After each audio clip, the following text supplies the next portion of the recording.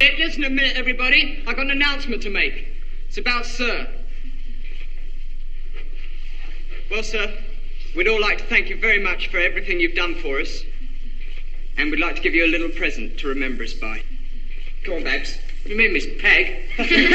Babs. Go on.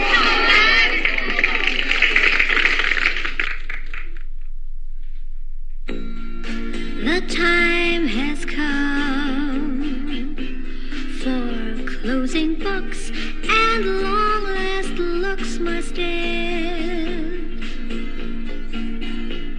And as I leave, I know that I am leaving my best friend.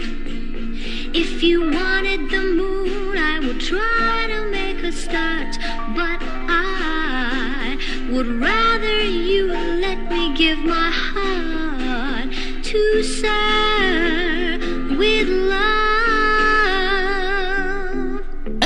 And welcome to the podcast that does, I think what it says in the tin, it's Best Film Ever. My name's Ian. I'm Liam.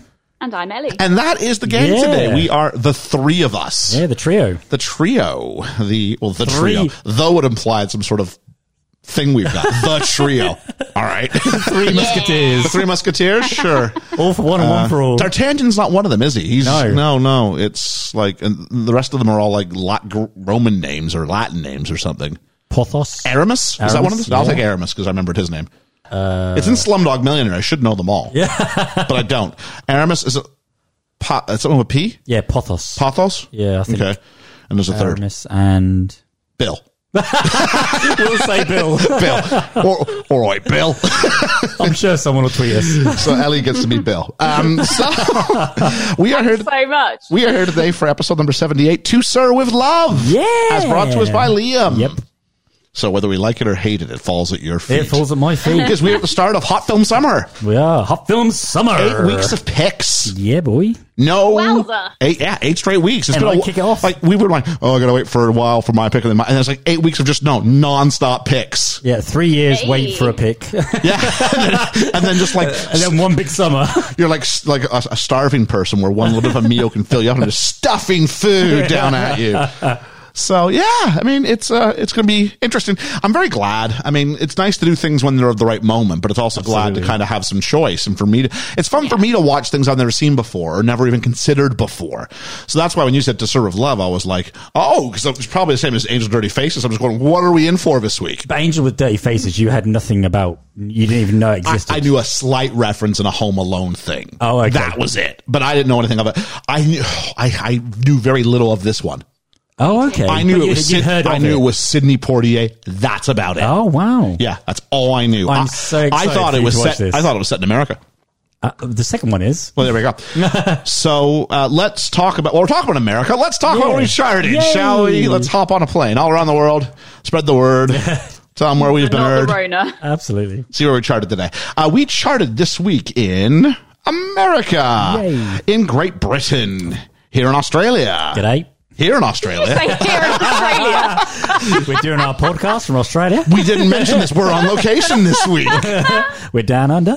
It's I don't think we're allowed to go to Australia. well, are we? this launches the day after Freedom Day, so God knows where we've gone. Who knows? Yeah, but I think there's still quite a lot of travel. Well, I'll tell you where else we're not going, but we've charted Spain, Hey. Brazil, a little bit closer to home, Ireland, Hey. Denmark, Saudi Arabia, South Africa, India, Israel, Finland, the Ukraine, Taiwan, Malaysia, Nigeria, Pakistan. Wow. Where do I want to go next? Let's say Singapore, number 50.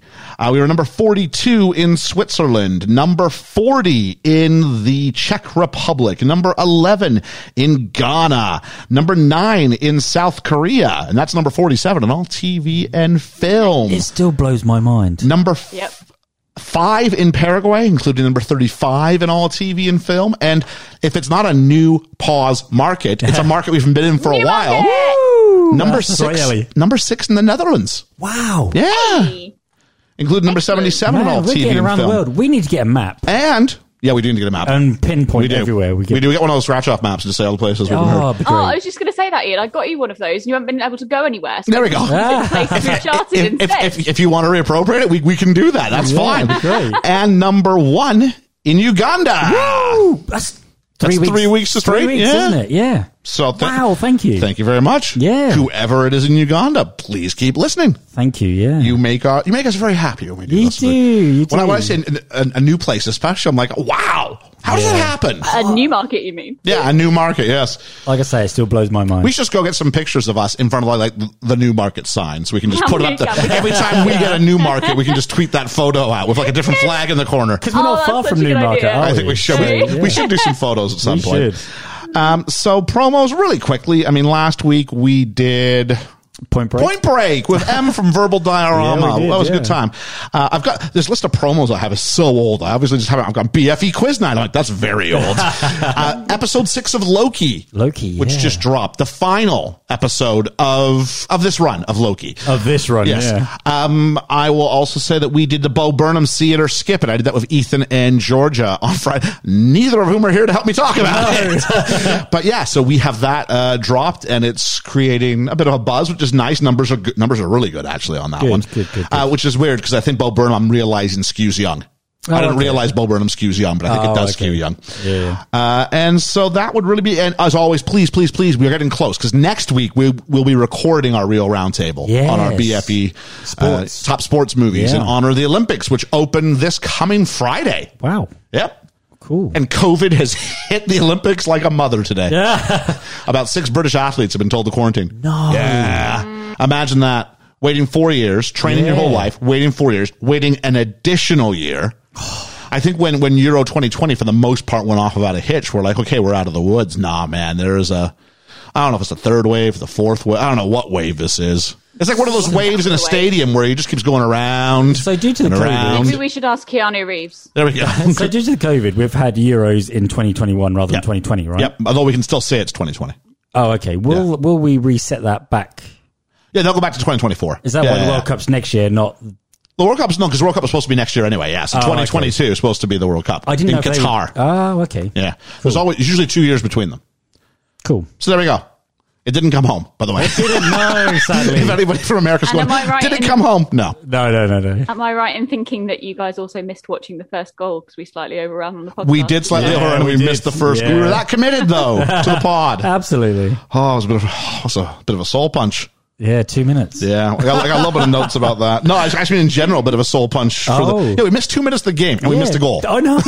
Crazy. All right. The only one. And then we just watched Gareth Southgate decide, play defense. yeah. All right.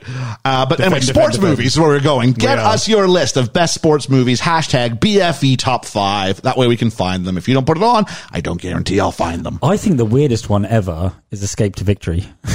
Sylvester Stallone. It is a broad topic. I've seen such a range of movies this Do you time. know what I mean? Yeah. I mean, the cast. So I'm looking forward to that. I've been watching some sports movies. I got some more sports movies ready to burn through over this week.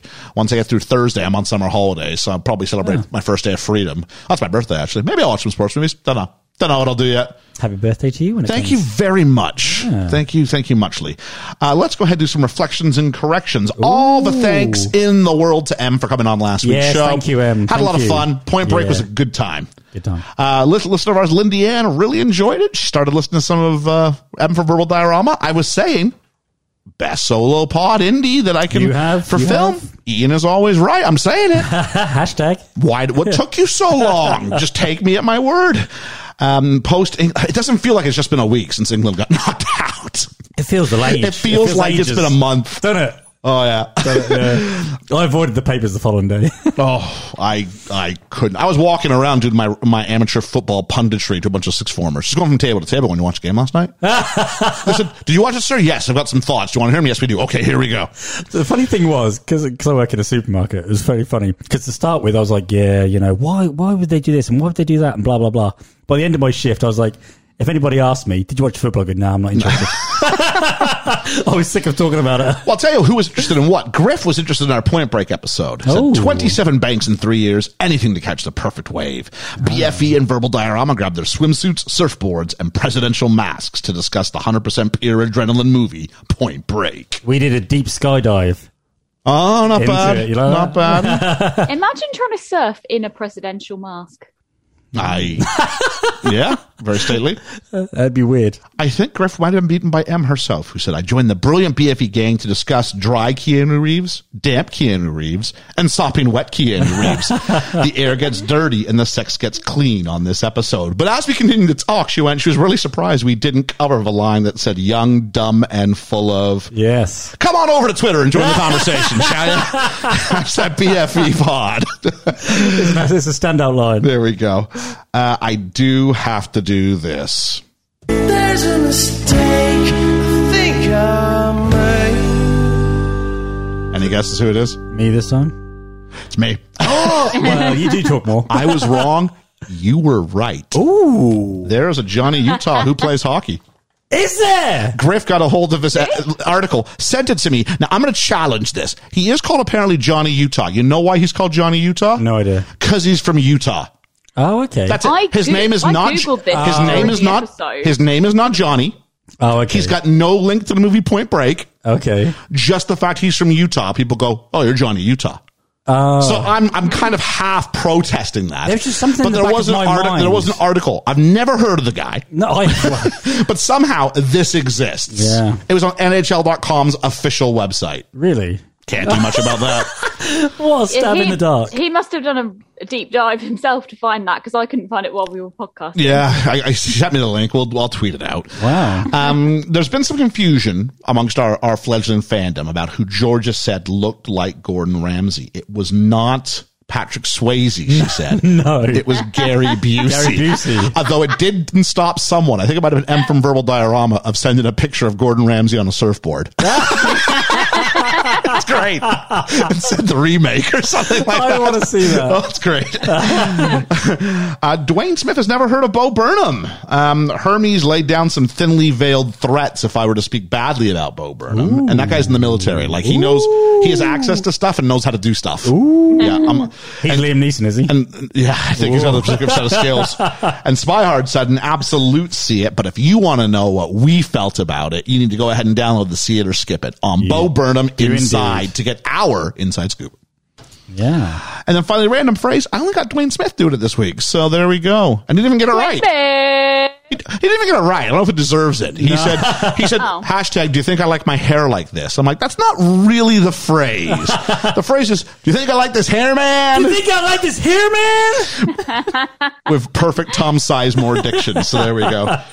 While we're in this, let's continue shouting out. Julene did not like the script of Point Break. I said, but Swayze's good in it. She went, nah, he was cringy. I'm like, what? Yeah. No. Like, Keanu, totally get it. But she went, no. She went, Busey was good. And he was. He was good. Dr. Cox was good. Dr. Cox is great. He's always good. But he's always doing that same role. Yeah, of course. But I have no problem with the way Swayze said any line in that movie. Me either. No, because ironically, the guy who's supposed to be the stoned out surfer dude sounds like just like a regular guy. Yeah. He just pitches it, and the guy's supposed to be FBI. He's just like, oh, whoa. I knew you wouldn't miss the 50-year storm, Bodie. The FBI's going to Totally. pay. How did he get to be the lead agent to bring Bodie I in? am an FBI agent. Aren't you like, guy, it's clear you're too close to this one. We're sending you with like 5 people. Stupid. But I had a lot of fun doing that last week. Me too, so there me we too. go. She said if given the choice to narrate her life, she would choose 2 members of the BFE to go ahead and do that. You want to have a guess which 2 people she singled out? You I am one of them. Yes. and Ethan. No. Ooh, Ellie. Yes. There we are. So there we go. She would choose me or Ellie to narrate her life. Ellie does have a nice diction in her I think voice. I'd be very good at someone's inner monologue Thank you very much. in a show. I think I would. Yeah. I think I I would. think we'd make a good narration team. I don't say, well, you could be like the posh moments of her life, or the moments where she's like under control, and the moments where she does things that she really can't explain. Hello, it could be me being like, do it now. Basically, I'm like a bad idea bear. If you're familiar with Avenue Q at all, I love the bad idea bears. If people don't know what we're talking about, listen to the Avenue Q soundtrack. Avenue Q soundtrack, and In fact, that probably still won't tell you, but go watch Avenue Q. hit up our friends at It's a Musical Pod. They'll know. Yeah. They'll know what we're talking Yeah. about. They may have even done an episode on it. I imagine they have. So, Josh, from your next favorite movie for all the love, let's talk about this. Our friends down under. Not me. I'm not really down under today. Yeah, we're not. But No. for that, Dan Mackles. It's a musical for Grease 2, and they gave a shout out to you specifically, Liam, about our Grease 1 episode. Oh, thank you. There we go. Did I miss that? I Was think that- you chimed in, but I think it's the bit where you said it got a little bit emotional. Oh, okay. Was that one? It was something. Maybe. Anyway. Well, the thing is, right? But when it tag you, yeah. When I look at Twitter, right, I don't quite still understand it. Yeah. Am I reading the same bits or am I missing things? I don't know. I think you're doing all right. You haven't done anything wrong yet. No. It's not like when my mom would like post messages on my Facebook wall. I'm like, Mom, this is not a personal message. Everybody can see this part. So whatever you've just put in, everybody who knows me can see it now. Let's walk through how a private message works. I just want everyone out there on Twitter who's following me. I don't mean to miss things if I do, or if I message to things that I shouldn't. I don't know. It's a stab in the dark for me. I haven't seen you put a foot wrong yet. So there we go. Whee! Look And at you me. updated your profile picture on You there did. the other day. Much better. Much With better. a hashtag. With a hashtag. Did I know. What hashtag Hey! did? I know. Did I? Yeah. Yeah. I think did you go hashtag new profile pic or something like that? Yeah. Yeah, there we go. I don't know.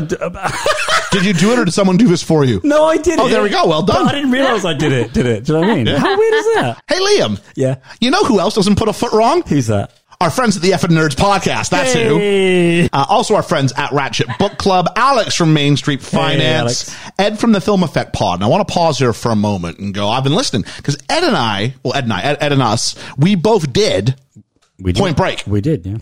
And you know what happened? He retweeted ours and we retweeted his. And I love that there's not this thing where we're like, oh no, only one of us can do this. What do you do? No one got we're all arsy. together in this. No one got arsy about it. It was Yeah. like part of the community that we're privileged to be a part of. And they had a really good take on it. Really enjoyed it. They Nice. talked about theme parks more than we did. Wow. Part of their banter. It wasn't part. Oh, okay. It wasn't the extended cut or like the new version. But yeah, so it was good. It was good. Really enjoyed it. But I like and they even promoted us off the top and said, Thank you so check much. out Best Film Ever. They've just done it too. And I'm here saying, we put a tweet out saying, if you liked our conversation, you like Point Break, go see the Film Effect. They do, in many ways, a similar deep dive concept. They'll have different jokes. Why wouldn't you, though? Why wouldn't you? If there was a podcast that had done 7 different interviews on Greece, I'd listen. Watch. I'd listen. I mean, I bet you there's like thousands out there. Well, It's like, if there was more than one video about Grease on YouTube, I'd watch them. I promise you there are. I am still astounded that you found something that I didn't know. Yeah, Michael Bain. that's what I do. Oh, he's one of my favourite actors. How did I not know that? Yeah, and was it Brandon? Oh, that's about Grease, but yeah, and Brandon Lee and Point Break. I mean, it all comes full circle, doesn't I it? know, doesn't it? Okay. Also, we want to thank Carlo, of course, for all the love. Hermes had a question about the poster that started the podcast. Oh. We've we've put it aside Yeah. till the start of August when we do our next BFE mailbag. Yeah. Which he said, Hermes said, if you can't answer right away, you can put it in the mailbag. And I tagged Ethan and went, here we go. I Mailbag. thought you meant you'd been to the poster. No. No. New listener Adam Y of the So Wizard podcast. Chance Widmore, he does great stuff. Ray from NBC. That's not before coffee. She does great stuff. The running educator Griff, who he and I got in a very heated discussion about football this week. You heated about football? It had to result in private messages where he went. He went, I don't, you know me, like, we're all right. Yeah, we're all right. We're good. We're good. We're both very passionate. And he was passionately going, God bless the boys. They did brilliantly. I'm going, they did do brilliantly. Southgate lost us the game. That was my opinion. Yeah. Maybe you don't play defense from the 30th minute on. You don't. Maybe you bring on Jack Grealish before the 100th minute. And Griff said quite accurately, last I checked, they scored a goal without Grealish. I said, fair enough. I said, last I checked, they also allowed a goal without Grealish. Mm-hmm. So it goes both ways, literally. Yeah. And then the idea about maybe you don't put a 19-year-old in the biggest moments of his life. No. He put him in a situation where, I'm not blaming him at all for how people are taking it. Not at all. But don't put this on his shoulders. No, and even if he said to Gareth Southgate, I can do this. Yep. He should have had the balls to say, As someone who's been there. Yes. No, and no one's like to be you're not ready for that. It doesn't matter how good a football you are. Yeah. It's down to your nerves. Harry Kane should have been the 5th. Yeah. He shouldn't have been I get the idea. We want to start off 1-0. Why? You need to have someone who's not a 19-year-old in that spot. Why did Sterling not take one? Yeah, fair shout. I have no idea. So Sterling, if you're out there listening, Southgate did come out there and say, I lost us this game. Blame me. And I'm like, good man. Yeah. Absolutely. Good man. Good man. He's wonderful at starting a match. He got outcoached, I think, in the final. That's the end of my football punditry for the episode. Hang on, was it getting too passionate? Are we good? I think we're all good. Dwayne Smith, that's friend of the podcast, Dwayne Smith. Dwayne Smith. Who said, don't get on the wrong side of Georgia. She seems keen to shoot someone in the kneecaps. And then Dwayne and Griff started to discuss this an issue as well, because Georgia's got face blindness. Is she likely to shoot the wrong person in the kneecap? Yeah. I think you're right. You're not wrong. It's just watch your knees. Kids, what are we watching tonight for the love? The Family Plot podcast for all the love. Reading Radio, who called us, and I quote, one of the best. Oh. Yeah.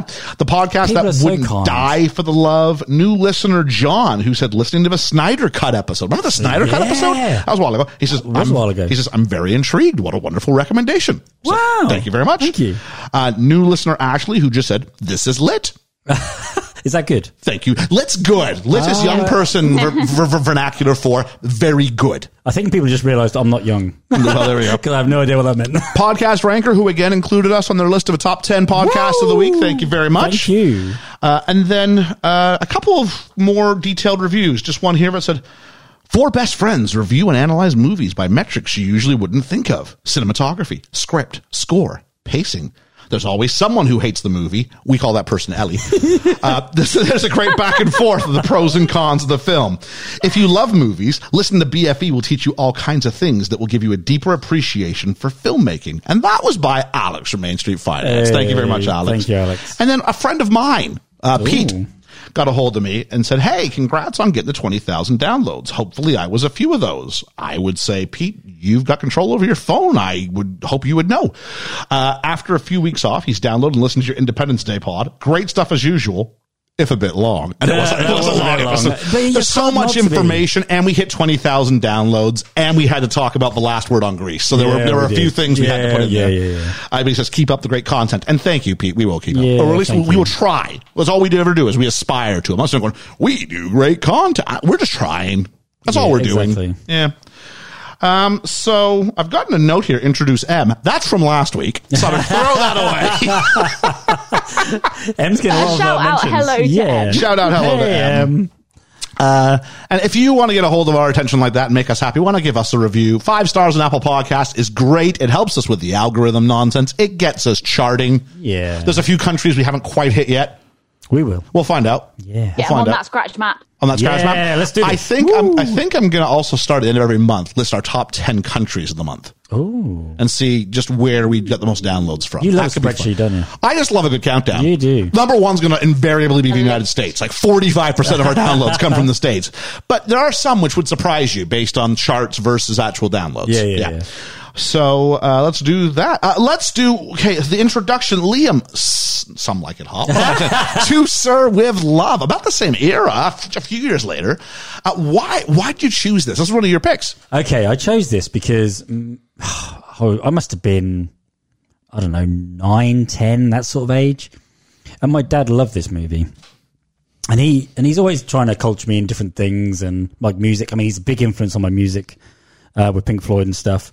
And he brought this movie to me and said, look, To Sir With Love. He said, see what you think. I was a bit of a problem child. I think he was trying to say, look, teachers aren't that bad. I think. And it did resonate with me. And the funny thing is, I was more on Denham's understanding inside as a child. Okay. But now I'm more on Thackeray's side of things. And we'll talk about who these are once we get into it. If you haven't seen it. As I've grown. Because there are some people, which blows my mind, they will listen to us as a barometer of should they watch the film or not. You should so watch this.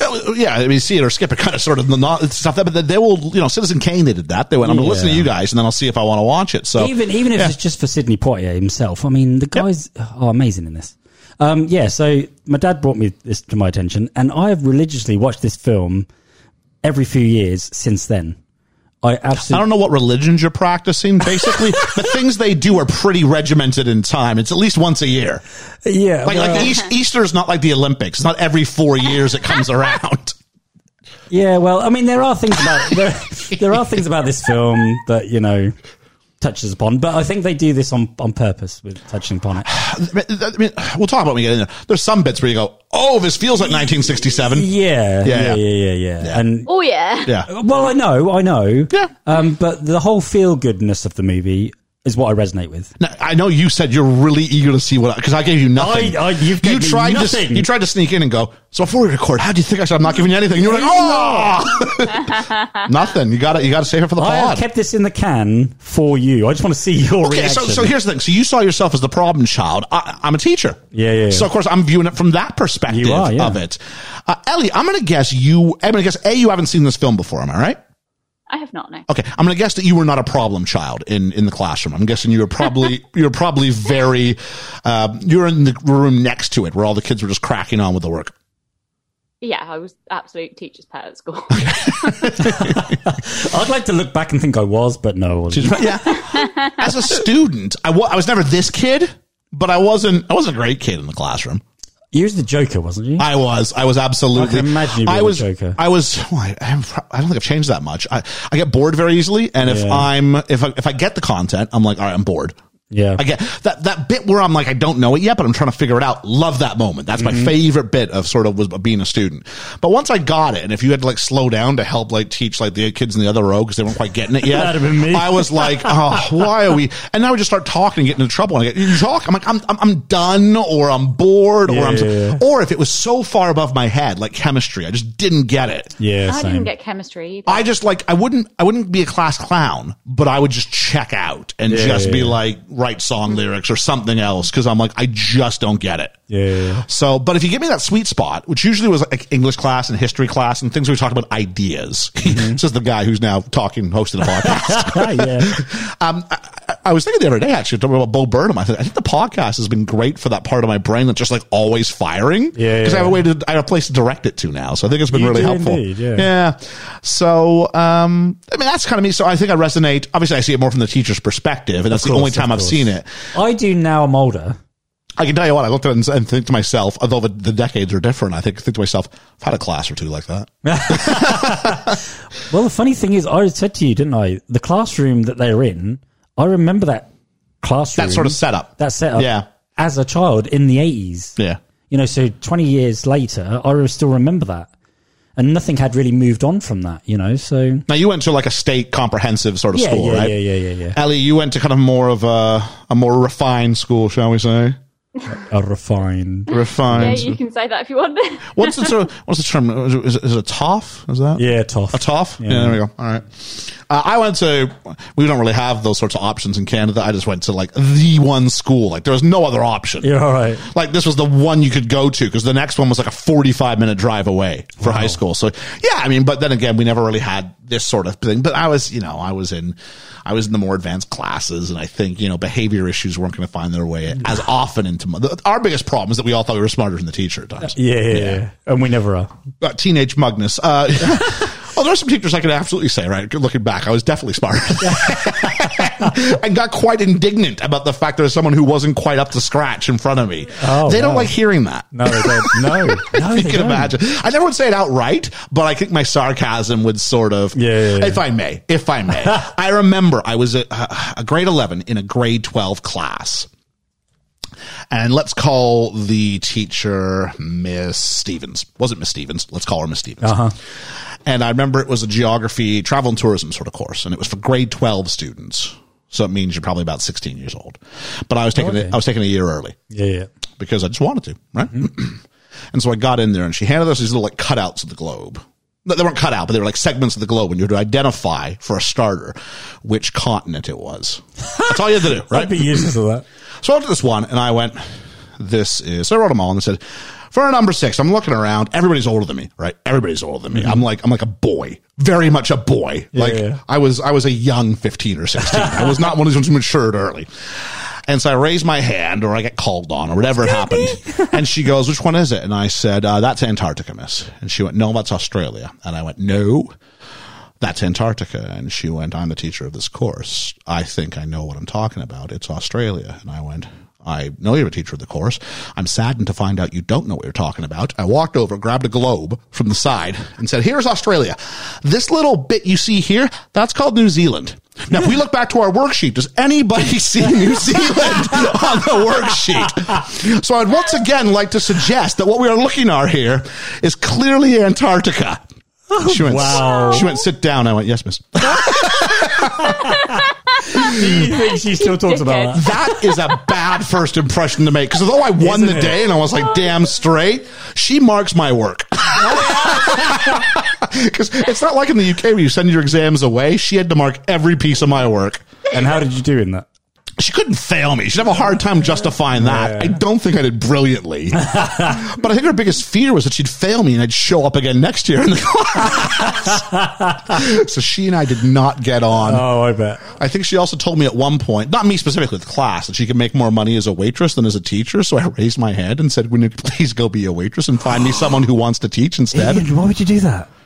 Because she was suggesting she didn't want to be a teacher. So I'm like, fine, don't go do that thing. Oh my God. Why would you sit there and tell me you don't want to teach me? Well, yeah, true. She doesn't. I would not for a moment go to my class and She be did- like, she you know deserves how it. much money I can make in other professions? Well, then go do it. Yeah, exactly. Like, I'm not going to let you guilt trip me about how much money you make or don't make. So yeah. That's funny. So when you get these kids who are like really like smart ass in the Yeah, classroom, yeah. like, I've been there. Been there, done it, bought the Trust me, t-shirt. I know every move you're going to make. Yeah. I know why you're making it. I know what you think you're getting out of it. I'm here to tell you, either A, you're right. And there's kids who are funny, and I'm like, I'm never going to tell you that being funny is not a sign of intelligence. I think it absolutely is. Have you ever been caught off guard and laughed? Oh, yes. Have you? There was a kid my first year who said something so inappropriate that I laughed, and they went, "Look, sir's even laughing." And this is a class very much like in the movie, right? And I'm like, "Oh, I got to save this. How am I going to save this?" And I paused and went, "No, I'm laughing about how am I going to repeat what you just said to your mother when I phone her after school?" Oh, nice. Oh, nice And save. it worked. It worked. Nice but I was save. like, I don't, because it was so out of left field. I did not see it coming. Yeah. It was funny, but it was foul. And you don't All get the caught best off guard ones are. very often. Oh, no. So, you know, I credit to that kid. I think to this point, I think it's still the one time I've been caught legitimately off guard by a joke. Yeah. Like that was funny, not by, I've been caught off plenty of times by things I'm like, why would you do that? Yeah. But not by that. So Yeah. such is. Cool. So that's our preamble, I guess, for A lot of preamble. To Sir With Love. It's all right. It's kind of a short movie, and there's not as many facts out there about To Sir With Love. No. So And the CGI in this movie. Wow. looked like a real bust, didn't it? It so did. So the film was directed and written by James Clavell. Cinematography by Paul Beeson. I could find nothing else that Clavell did of any note. Yeah. Paul Beeson, he directed 13 episodes of Disneyland, the television show that was on ABC or whatever. And music by Ron Granger. I could not find anything really to do with any of that whatsoever. Oh. Yeah. So To Sir With Love, 1967 British drama film that deals with social and racial issues in an inner city school and was based on E.R. Braithwaite's 1959 autobiographical novel of the same name. I've done the bit where I forgot to take the hyperlinks out, and it's printed it in such, like, you would almost think the words were missing there, Liam, You but they would, are yeah. there somewhat. So there we go. I own that book. Do you really? I do, yeah. Have you read it? No. No. There we go. I'm going to. You're going to. I'm going to, yeah. I just haven't read it. So everybody on the BFE mailbag, from now until he finishes it, please write in and ask if Liam's finished the book yet. Sidney Poitier and James Clavell wanted to do the film, but Columbia was reluctant. They agreed to make the film for small fees, provided Poitier gets 10% of the gross. Remember that. Poitier gets 10% of the gross, okay? And Clavell gets 30% of the profits. Oh, okay. So if it makes some money, Yeah. they're all right. Let's remember that when we get to the end. I don't really know whether it did or not, but I love it. There we go. Quote, there was a fit, and we talk about this in Dangerous Minds, and it goes to show us how in like 30 years, Yeah. like things haven't changed much. No. Because in Dangerous Minds, we said they added all this stuff, and they wanted to go even worse. Like they wanted the scene where like the teacher and the student go on the date. The quote from Clayville says, when we were ready to shoot, Columbia wanted either a rape or a big fight put What? in. Said Martin Baum, sorry. And they said, we held out saying this was a gentle story, and they won. But the industry was like, no, we need something big. No. It's too subtle. No. Because then it stops becoming believable or relatable or like, what's your message? Don't rape? Okay, great. You know what I mean? Like, I think we have that though. Yeah. Like the message can That be would've something more changed- that would've changed nuanced. the whole movie for me. Yeah. The film was held from release for more than a year. Wow. Until Columbia decided to open it in LA in the summer of '67, where it really broke through. And Seems that's, strange to break. I didn't think that'd be so big over in America than it would. Well, I got an answer for that question. Oh, I bet. okay. Yeah. So the film, very unusual credits along the bottom, like almost like a British television series. Yeah. So if you're from the US, you obviously probably might not be familiar with this, but in like a British tradition for a long time, I think they've stopped now, but you would do the credits from right to left across the bottom of the screen, usually too quick to read. Yeah, way too quick. But the idea being for that lower third, that's where you put the credits, and you could then show footage above that. But you didn't really put chyrons or graphics or words on the actual image itself. Nope. But it was really weird to see that they're like hacked off bottom third, almost like you're like watching like a TV network, so saying up next, Survivor on the bottom of the screen. But that's where we had all our stuff. Yep. Yeah, just really odd. And let's talk about the song To Sir With Love. What a great song. It's brilliant. I love this song. I have seen Lulu perform this live. Have you really? I have, and it was amazing. Ellie, thoughts on the song? Yeah, it's good. It's obviously quite of its time, I think, but Oh yeah, That's of course a good- it is. Yeah. it's a good little. I think I can still melodically, remember it now, so- it's just lovely. It's beautiful. Yeah. Oh, And it takes you on a journey through the song. yeah. And it's one of those things where when we watched, something we watched when we started the poster off, but we haven't done an episode on it yet. Breakfast at Tiffany's. Oh yes. And they start with Moon River, and you're like, oh, Yeah. it's Moon River. Yeah. This is going to come back to be important later in the film. It doesn't. I was like, oh, they're front loading the song. Okay. And I was like, I guess it won't be a thing later. I'm glad I was wrong. Yep. Yeah. It kept popping up every now and then. And you know what that does? It's like an overture in a musical. It sort of links the melody in your head. So when they Yeah. come back to it, you're like, I know this. Yeah. I like the choice. It's my favourite song I of wonder hers. if they had some kind of stipulation as to how many times it had to feature as well. Well, that's an interesting idea. I don't have anything on that, but Lulu is a pops. She's a pop star by this point. Yeah. So the song "To Sir With Love" finished the year #1 on the Billboard's Top 100 list. Great. Yet the song "Talk to the Animals" from Dr. Dolittle won the Academy Award. And Dr. Dolittle is a movie like bombed. Yeah, And this yeah. was not a bomb. I'll say that much. Oh, okay. And yet it was #1 song, and I don't think it got nominated for an Academy Award. So there we go. Wow. Yeah. So, it was a huge international hit as performed by Lulu. But it was not nominated for Academy Awards or the Golden Globes. But in the UK, it was not a top 100 hit because it wasn't even an A-side. In the UK, it was a B-side for The Boat That I Row. Yes, The Boat That I Row. And that went to 7. The Boat That I Row. So in a sense, it's won't almost get like to you. it's almost like a double A side. But as it wasn't an A side, it wouldn't have been played on the radio. I think in the backs of my mind, I could be wrong next week, but if someone finds out, The Boat That I Row was given to Cliff Richard first, and he turned it down. Is Cliff Richard that old? Yeah. Is he? I don't know anything. I'm from North America, so Cliff Richard's like a okay. name I hear. So is he like a British Elvis sort of Yes, contemporary? Oh, yes. okay, there we go. Very So he old, did yeah. move it, I think, in 59, Oh, really? Okay, yeah. I think, 58, 59. Fair enough.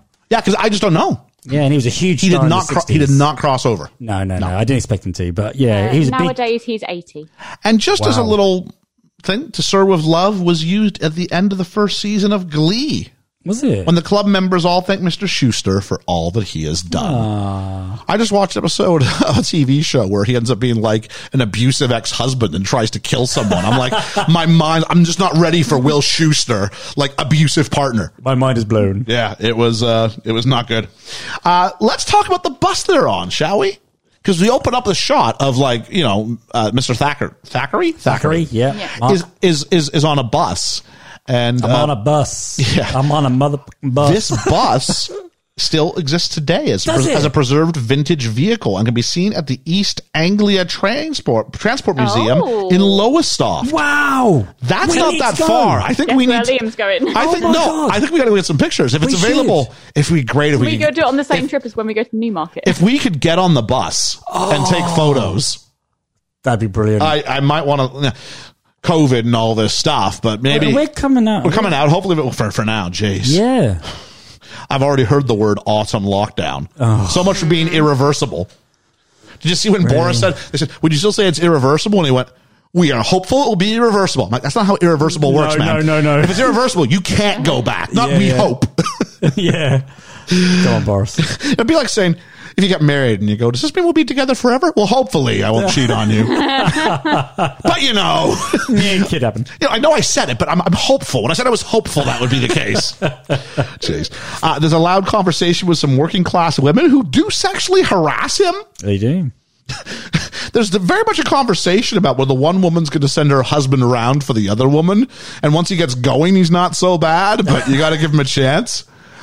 It's just crude But banter. it was like, you wouldn't mind. I think it goes to show the level of the adults in the community. Yeah. So this is where he's going to teach, where these are the role models. But later And they're on, not they're not bad people, but they're crude people. Yeah.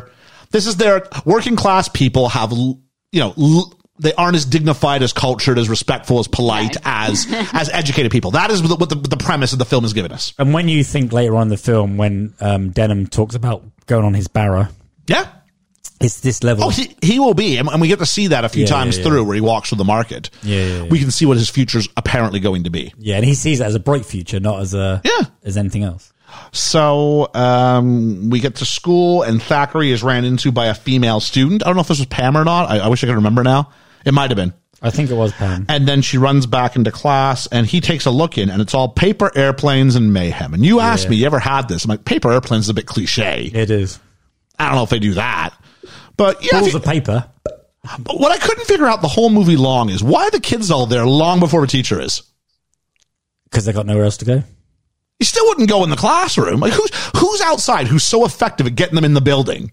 Do you know, the weirdest thing is, even as a child, I was always one of the first of the class. Were you before the teacher? Yeah. Oh no, I'm there first. Oh no, I didn't. Yeah. Oh no. I was one of the first. Because I remember I made a I mean, mistake. COVID's helped with that. We don't let the kids in until 8:25 now. I made a mistake going early once, and I was the only one in there. And the teacher came in and he went, "Oh, well, while you're here, can you take all the chairs off the tables?" I went, "Sir, I've turned up early." I said, "And you're making me do stuff." He went, "Yeah, but can you take the chairs down?" Yeah. I went, "I don't really want to." And he went, "Do it." And that was his tone. Yeah. So I went across every single chair and I pushed them off the table. He never asked me again. I think you'd find that door was locked when you came back the next day. How are we friends? I don't know. I know, it's crazy, isn't it? And so we meet Mr. Weston. I like Mr. Weston as a character. Yeah. I don't like who he is as a man. No. You But kind of warm to him, his though. premise there, I don't mind him. Plus, I think he's got a little bit of wisdom. Yeah. I think he's just really jaded by teaching. Yeah. He's been in the system for a while. He's been hasn't teaching for so long that he Yeah. probably was, an idealistic. And I love this because like every teacher movie ever, Mr. Thackeray's somewhat idealistic and this guy's the opposite. Like he seems always like, I'm just collecting my paycheck and getting out of here. And says, so you're of a new lamb for the slaughter. Or should we say black sheep? And I'm like, we're going to have a bunch of metaphors here that have to do with the fact that he's, so it's racism, but it's, no one ever looked at him and sort of pointed the finger and turned him down for being black. No. But there were lots of metaphors that he had to deal with. And it's those moments where you want to feel like you're the same as everybody else. And they kept reminding in these sort of backhanded, off the cuff kind of ways where I don't think there's any malice intended, but it was clear they didn't view him as an equal. But this goes on through the movie, doesn't it? I mean, Oh, for sure. And This is the first we see of it, though. Yeah. And it's a colleague. Yeah. Yeah. And he goes, no. So lamb for the slaughter or black sheep? He goes, no, I'm just the new teacher. And generally he responded to everything in a very still, quiet, dignified. Very dignified. There's always dignity in, or at least he aimed to have dignity at all times. I loved his composure and silence in this movie. Yeah. He did so well. We meet Mrs. Evans. She's the deputy head. We find out it's Thackeray's first job, and we clear up the idea, yo, what's with your accent, man? And he's British, but he's from British Guyana, I believe it is. Yeah. And though he spent some time in California. Yeah. So, accent explained. Explained straight away, yeah. I appreciate the fact they bothered to write something. Well, yeah. And then we meet the staff. We re-meet Mr. Weston. And then we meet Jillian, who encourages him to stay. And if I have an issue early on with this film, or maybe in general, maybe I'm giving away my grumble too early. Were they not trying to establish some sort of a romantic inkling between these two that is never followed up on? Yes. She's clearly into him. Into him. Clearly. And they never address it, No. nor does she even get to say, like, goodbye. No. It annoys me. Something weird is going on there. There's something in the edit that happened. There was something that was supposed I to be wonder if there. that's a step too far for American audiences. Do you think? I'm wondering if British audiences, if the cut is going, yeah, we'll have a romantic interest, and they end up going, no, we're not going to show 67 in the U.S. Yeah. Middle, yeah. Yeah, that's a bit. It's a bit close to the knuckle, isn't it? I mean, you want to look at, we're not that far removed from when we did Hidden Figures with Julina on It Goes Down the PM. Yeah. I mean, we're not that far removed from, well, let me think, Space Race, 60, it's like 69. 69 was so like, Space Race, this is like, you still can't go and attend the white high school. Yeah. Like, having them teach a bunch of white kids is probably them going, whoa, that's enough. Yeah. That's enough. They're not dating. Nuh-uh. But isn't that weird, though? Because as a kid, I don't think of anything like that. I just go, why did they not get together? That really annoys me. I think it's got to be the American market. It must be. I think Columbia must have gone, Because they don't end their story. So I'm thinking it's all on the cutting room floor. And I don't know. I couldn't find anything, but that is because surely you would end something. You would. You would end the story somehow. And there's a look she gives him at the end as well. Yep. Several looks she gives. The deputy head tells Jillian to encourage him to stay. That's what we were hoping for. Yeah, we were. Jillian and Thackeray both admit they have no experience. She thinks it'll be a bit easier for him. I think she means because he's a man, but the hidden message there is, but there's something else that's going to make it more difficult for him. Yeah. And we go in and we see the students are playing records in, I guess, what's like the canteen or some sort of social space. I think that's the sports hall or the. Is it? Because when they do sports, it doesn't look like that same place. No, but in an English school, the sports hall would have been the performance hall and whatever as well. Assembly hall. Had all been the same. But where they do PE seems like it was in a different room, a smaller room. No, it's the same. Oh, was it? Okay. Yeah, because later on they you see the horse and that in the actual scenes. Oh, do you? Okay, fair enough. Yeah. That's like North American primary schools would kind of be like that, where your sports hall would also be where the kids might eat lunch, might also be where they have assemblies. I don't think they ate lunch there. It was just more the assemblies and the sports and stuff. Yeah, okay. So in North America, we would have a separate room for the assemblies. We would have an auditorium. Yeah. With like a proper stage, and it would only be for that purpose. And you would do gym and like a proper. There are two very separate venues. I feel cheated.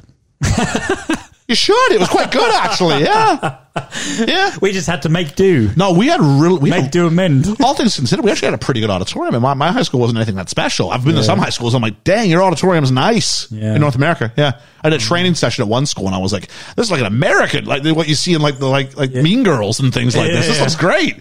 Cool. So Lulu is there. She's dancing to her own song. She is. Yeah, she's singing and dancing. She is. That's got to be weird. That is weird, isn't it? Only if you know. Yeah. It was also a bit weird that she was like, in all of these initial scenes, she didn't really have anything to do, but she was just placed front and center of them all, just for being But her. she was And it the wasn't her, it bigger, was the character. young star. She was the second female lead, I would say, in this. Yeah, but she was, I think she was But bigger it than wasn't Judy really a very Geeson. big part, was it? No. She was all right. Yeah, she was a fill-in part. She was an ensemble. It was a little bit of star power. Yeah. Yep. Pam, I think it is, wants to know if they shake. Yes, Pamela Deer. They being Jillian and Mr. Thackeray.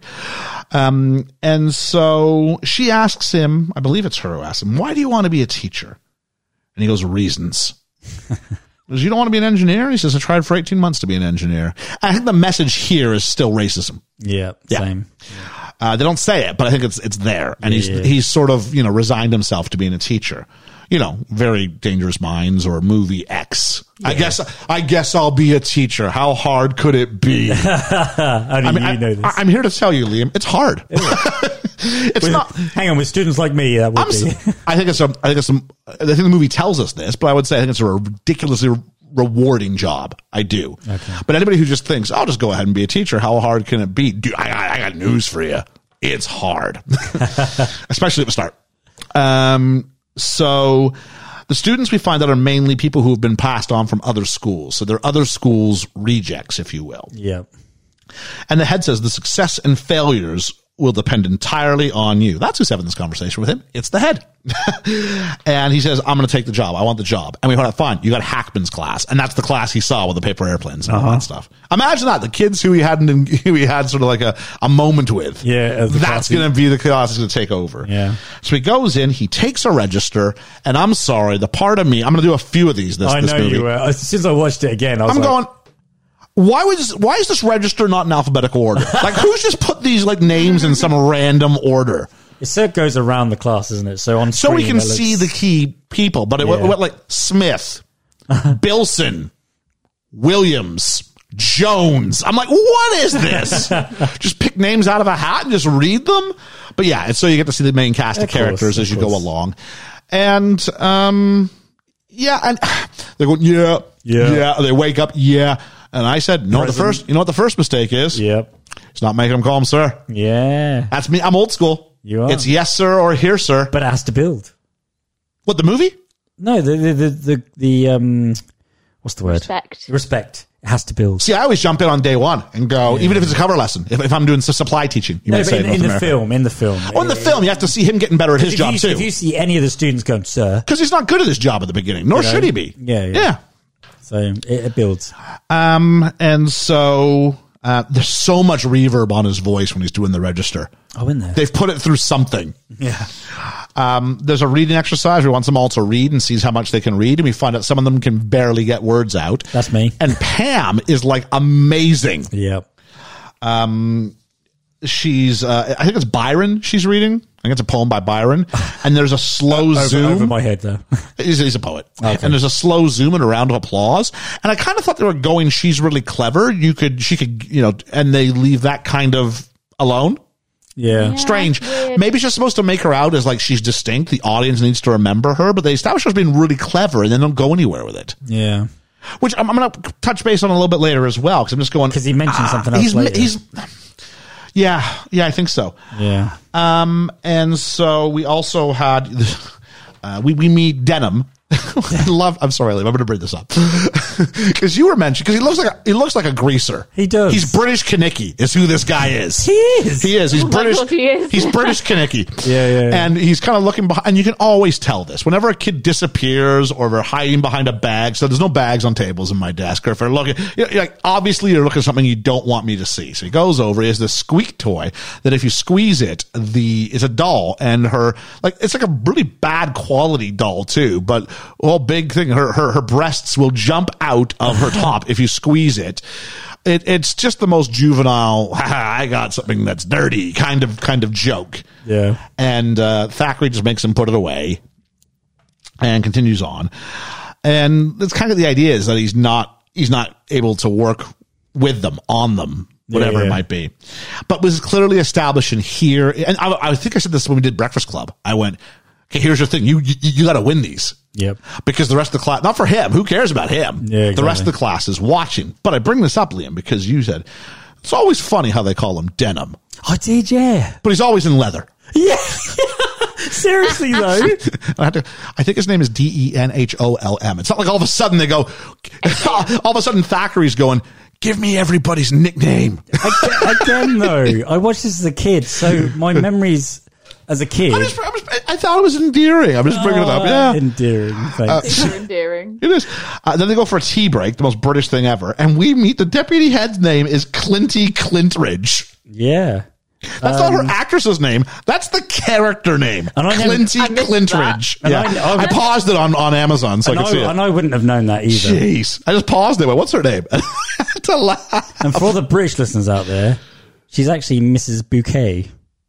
Oh, from Keeping Up Appearances. Okay. Yeah. and Hetty Wainthrope. Yeah, I think you asked me, have you seen Keeping Up Appearances? I went, no. No, but you'd already left England by then. Oh, for sure. Well, yeah, I don't know when it would come out. Was it That'd like... been 80s, 90s. I left England in like 80s. 88. Yeah. So 88, 89? I don't know. Yeah. Then after tea, he goes back and he's trying to do some sort of thing, and the kid keeps calling him Gov. Gov. All right, Gov. No, I mean Gov. It's Mr. Thackeray. Yeah, Gov. And I'm like, you run into this a bit where kids will call you mate or something like that, and you gotta go, it's not mate. I ain't your mate. It's amazing, like 40, 50, 60 years on. It's the same thing, Still thing. just slightly different words. And they all think that they're original. Oh, yeah. They all think Which is kind of a point that he brings up later about rebellion. There's nothing you're doing that's new. Yeah, exactly. Yeah. Yeah.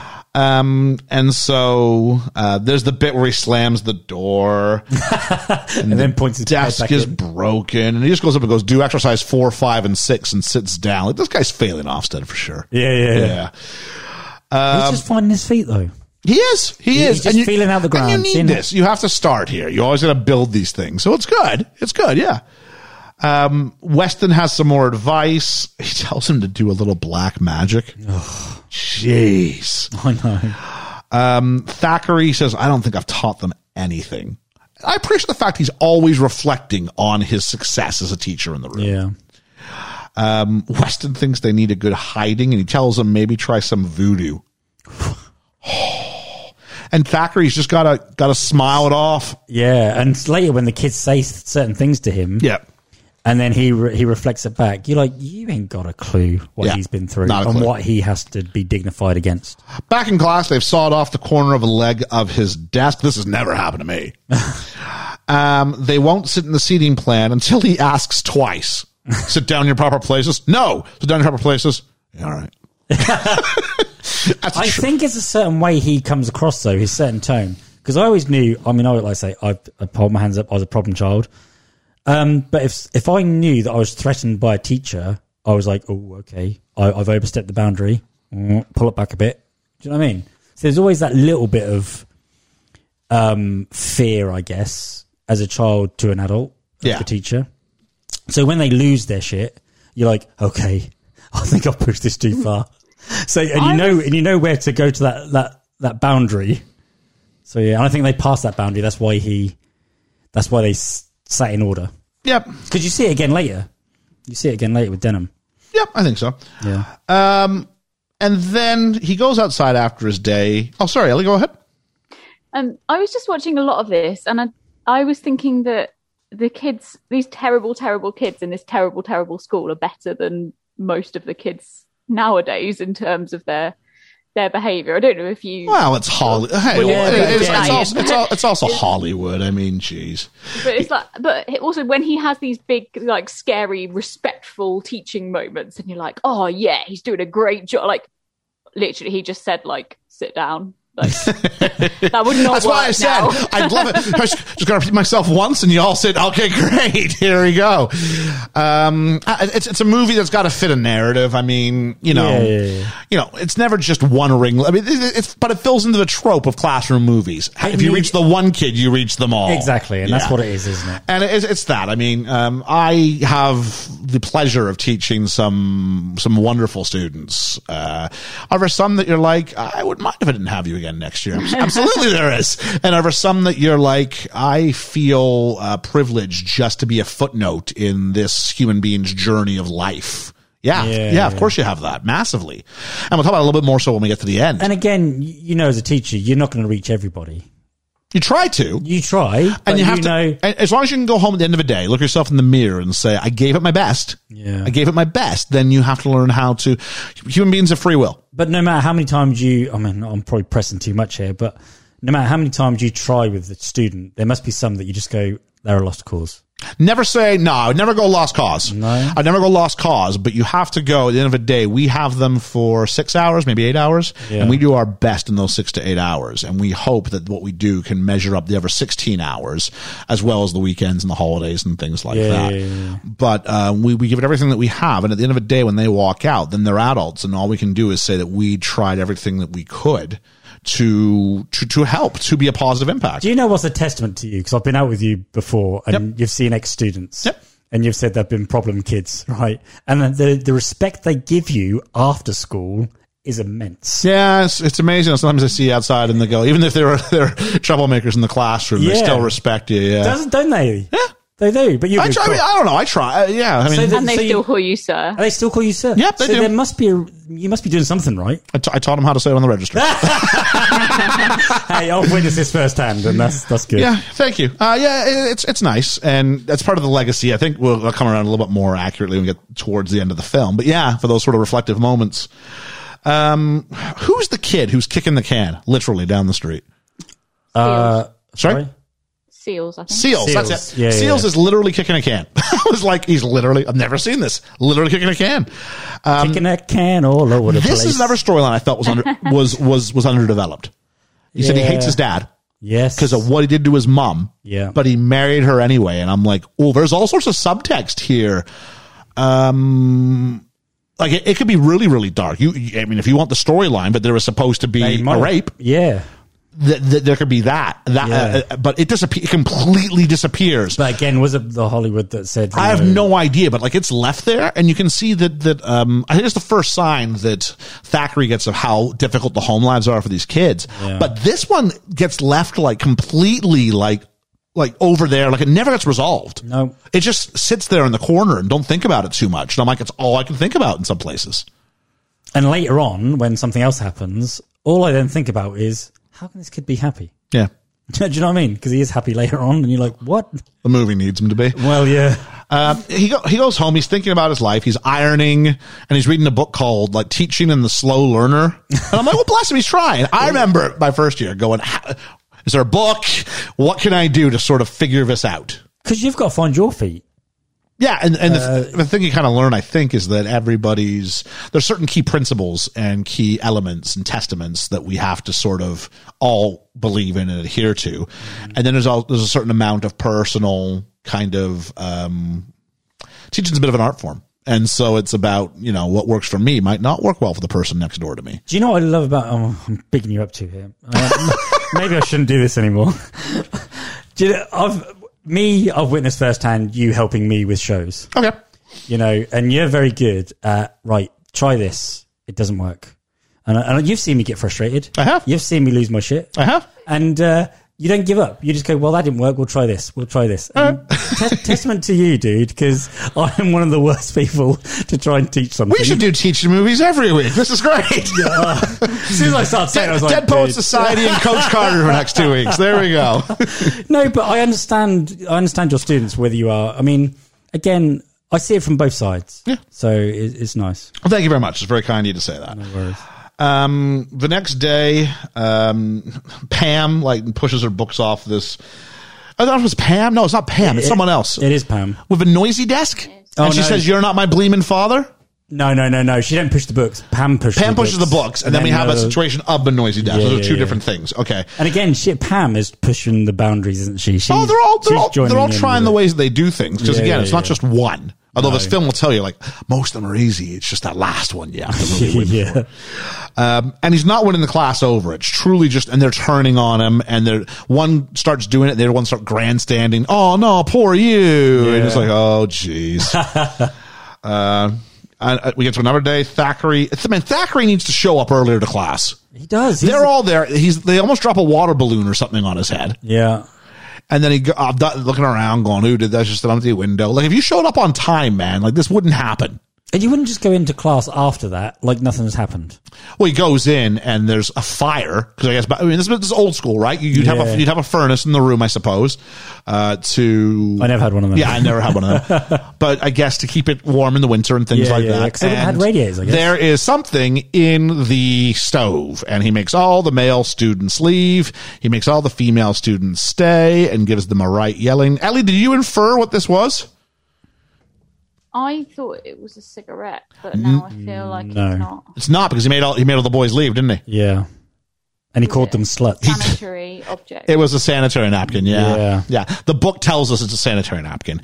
They don't officially say it, but he talks about the stench and he calls them sluttish. Yeah. And I'm like, this has hard not... hitting, isn't it?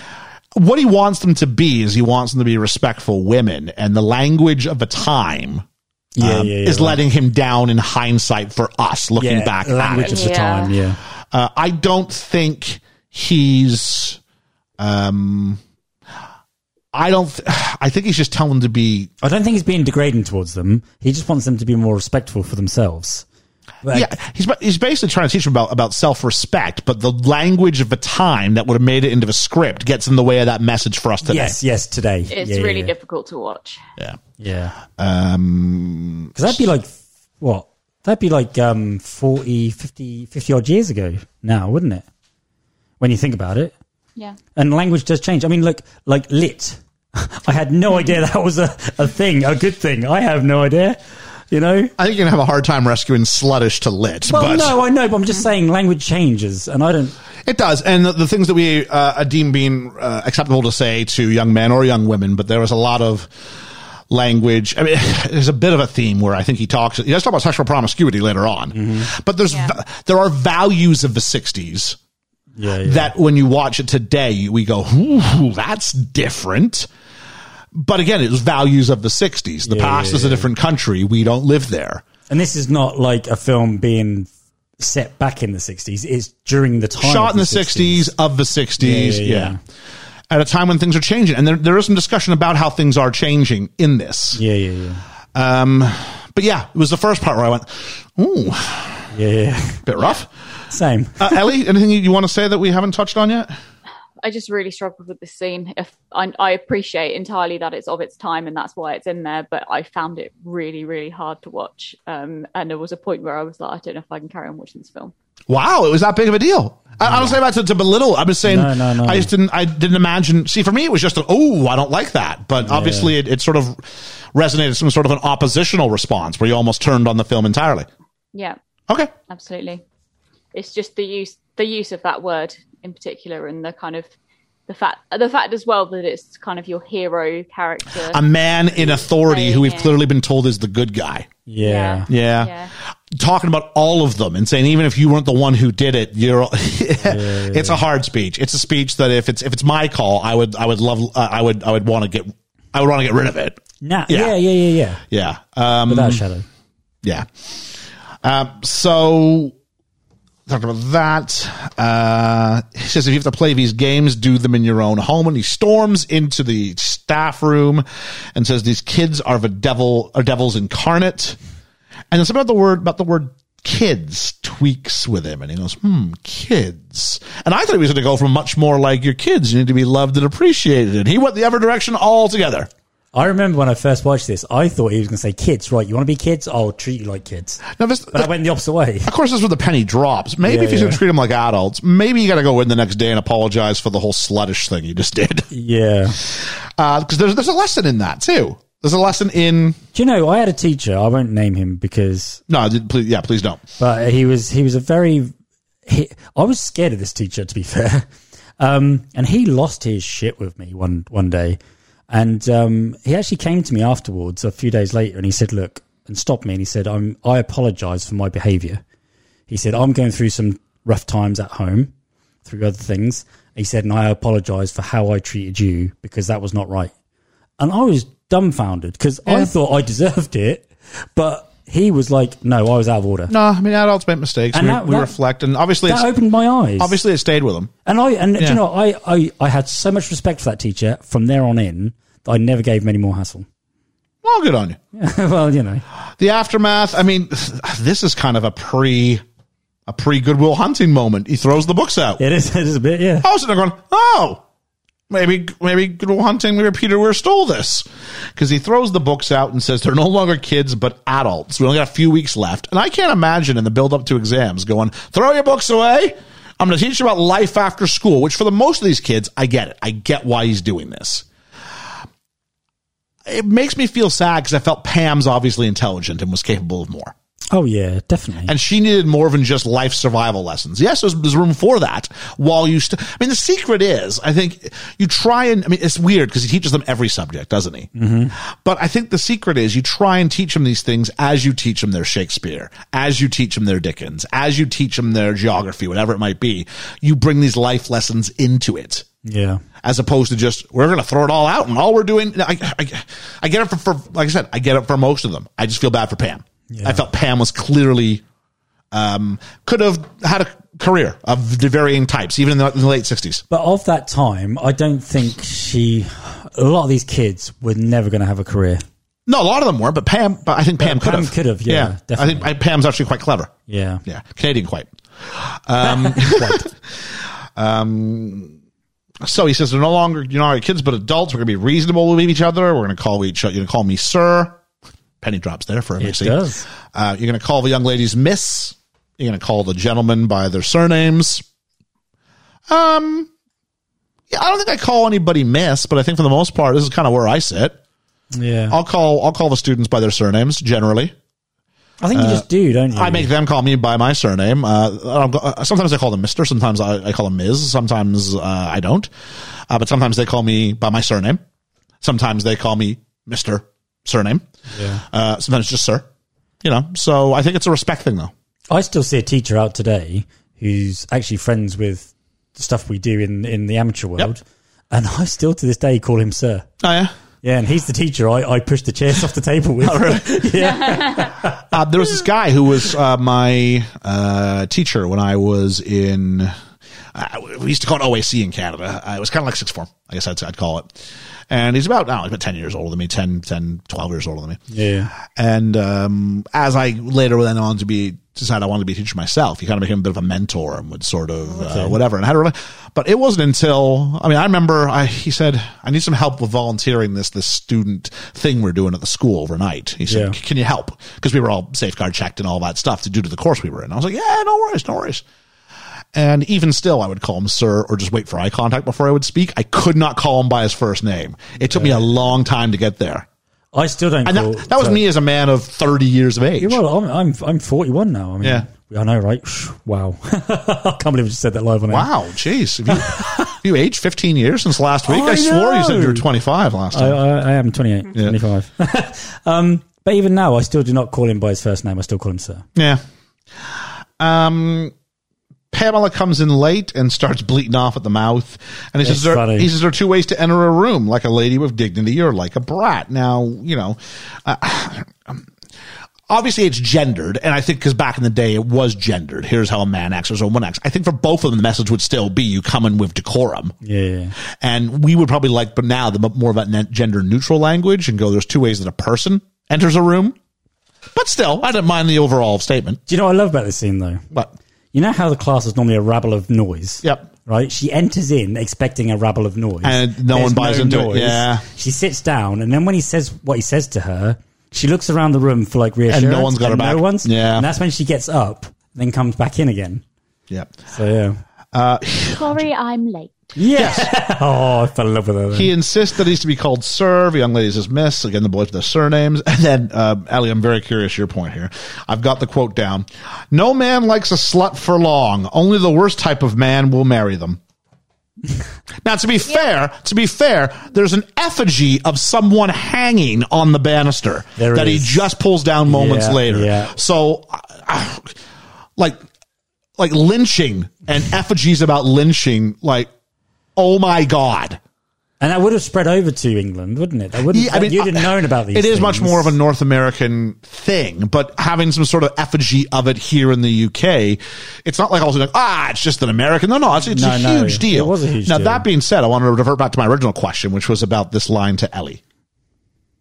Well, yeah, obviously this was problematic for me as well. And then I wasn't I don't mind this one. but it was like he's again calling the women sluts in front of the men as well, or the boys. I guess they're men now. He's treating them as adults. Let's say men. And then he says, "Men, I've seen garbage collectors who are cleaner."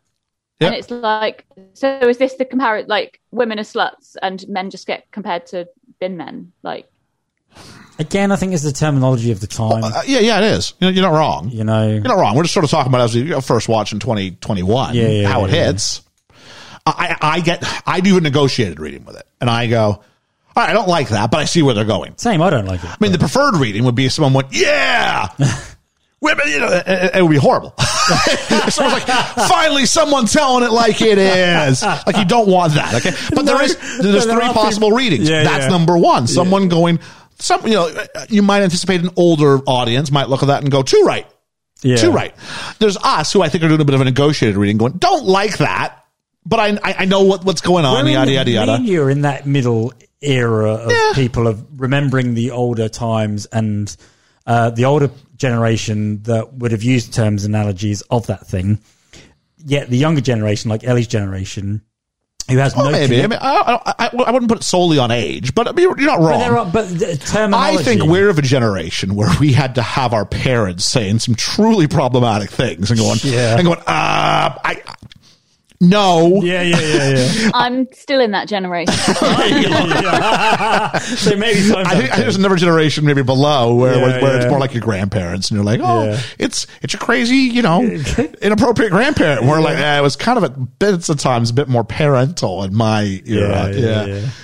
But yeah, and whereas Ellie's doing the oppositional reading, which is I'm not judging her at all for it, but going, no, not at all. I'm really having a hard time watching this because I'm seeing these things. Yeah.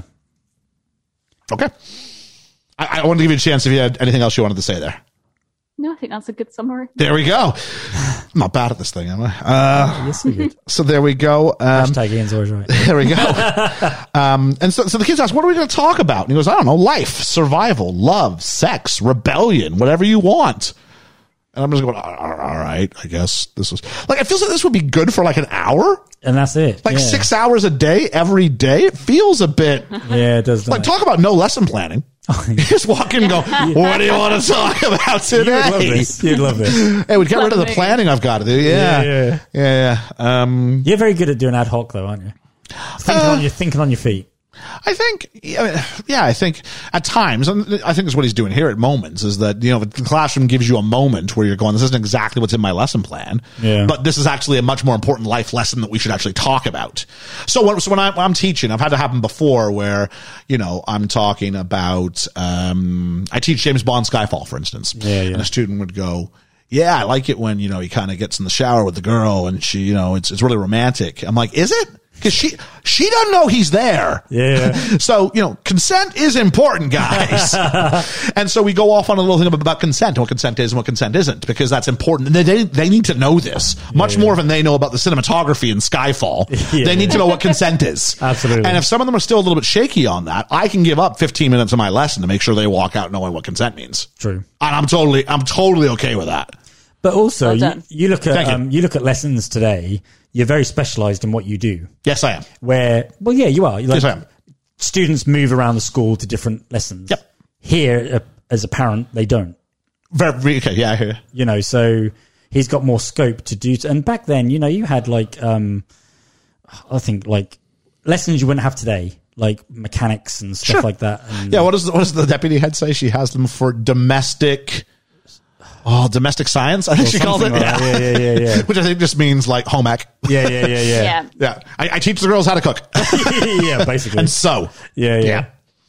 We had home economics in ours, and it was a big deal when they started making, I remember, how old I've been, about 12, 13, and it was not that long before I got there, but it was just the girls did home ec and the boys did shop. Really? Yeah. Oh, really? And they switched it. And we were probably about 3-4 years into it, I think. I loved home economics. Really? Yeah.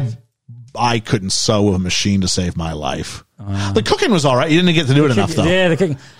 It was like for every 8 weeks of sewing, you get 1 week of cooking. I'm like, this is not worth it. I just like the cooking side of things. I was useless at it, but I'd like the cooking side. I wasn't any better at shop. I was afraid of welding. Oh, there we go. You surprised me. Oh, I have no manual power tools. Nah, I'm a DIY disaster. No hand and eye coordination.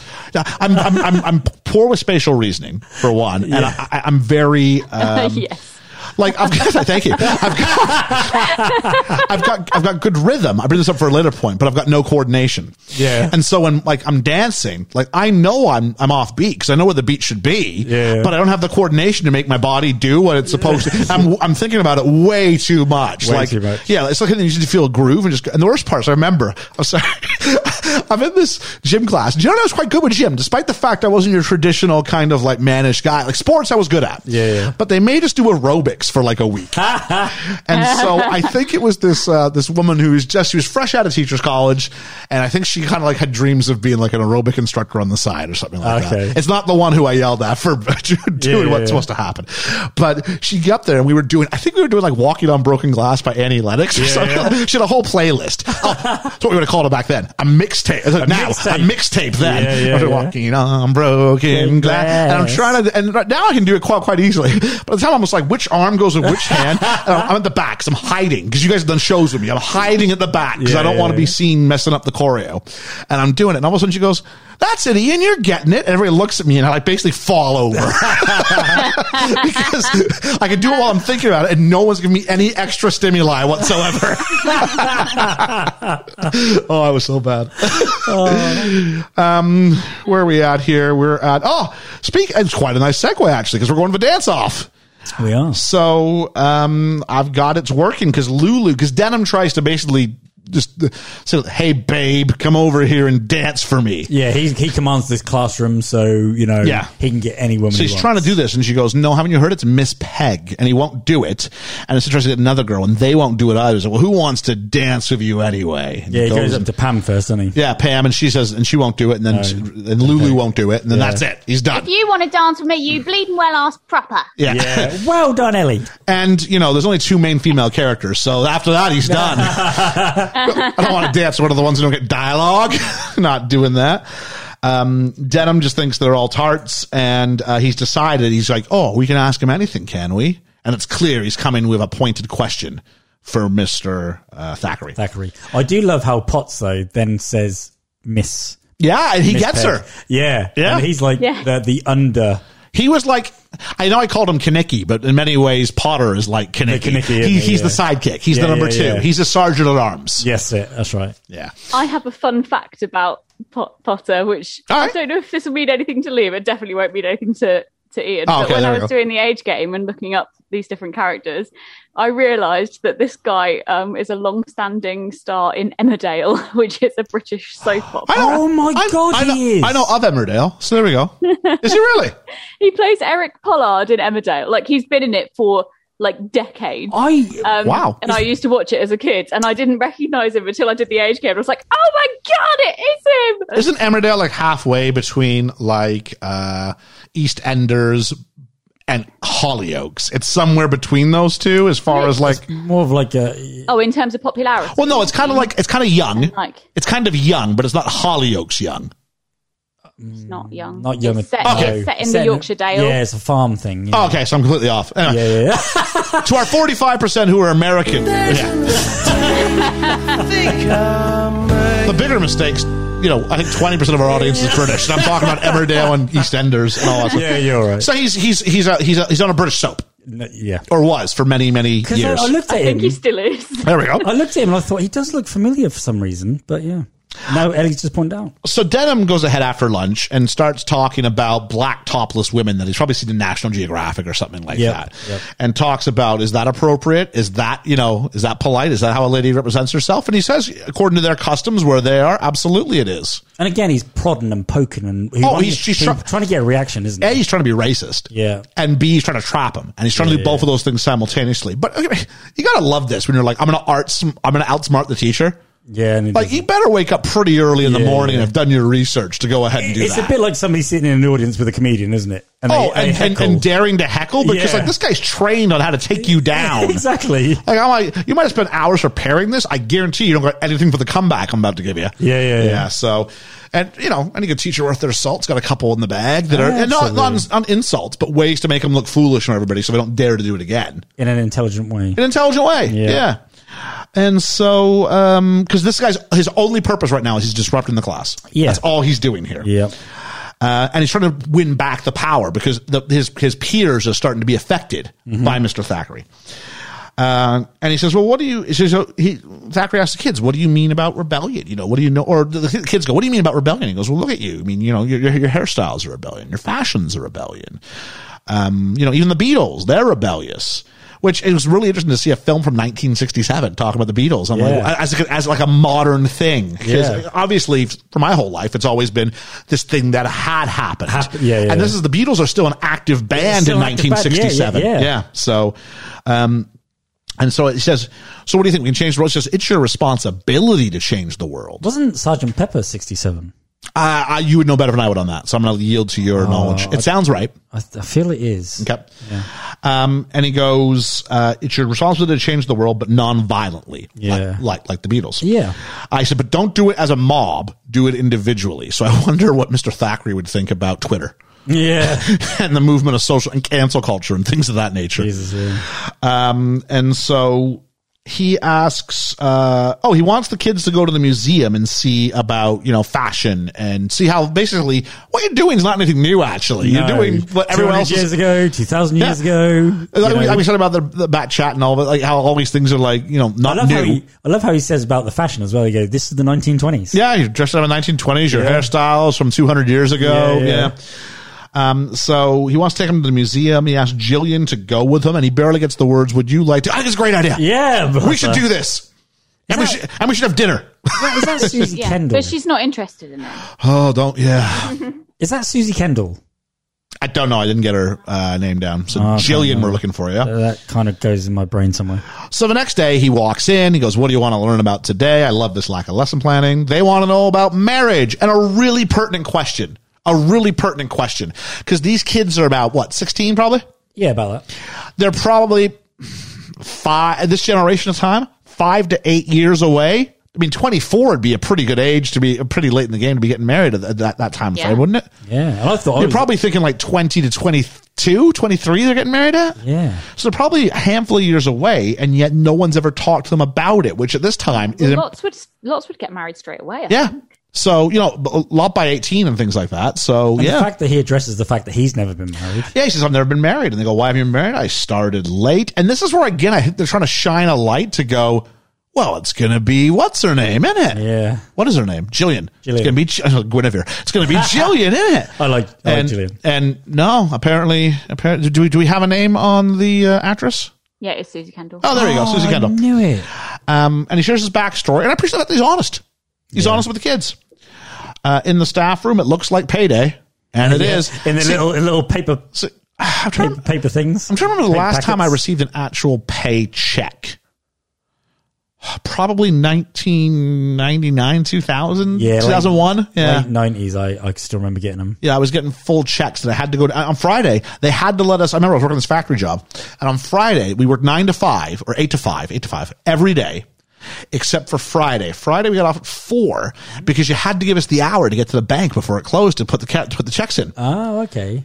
I don't remember having checks. I remember having literally money. Oh, really? I've envelopes. never been paid in cash. Really? No. Oh, I always was. No. I mean, you can get paid in cash now, but it's the thing that Homeland, revenue would probably wish you. No. Well, I haven't done Her Majesty's revenue or whatever. I haven't done for years, but I'm just saying back then, I can remember getting brown envelopes and that had never had cash in mine. The writing was on, like the front was like a print. Because how do you claim that you weren't shortchanged?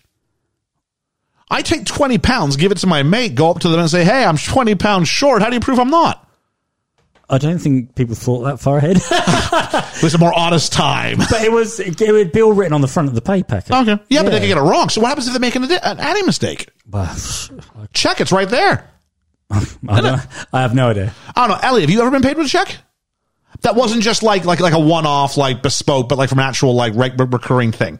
No. No? Okay, there we go. See? Crazy. No. So you had checks and I had cash. There we go.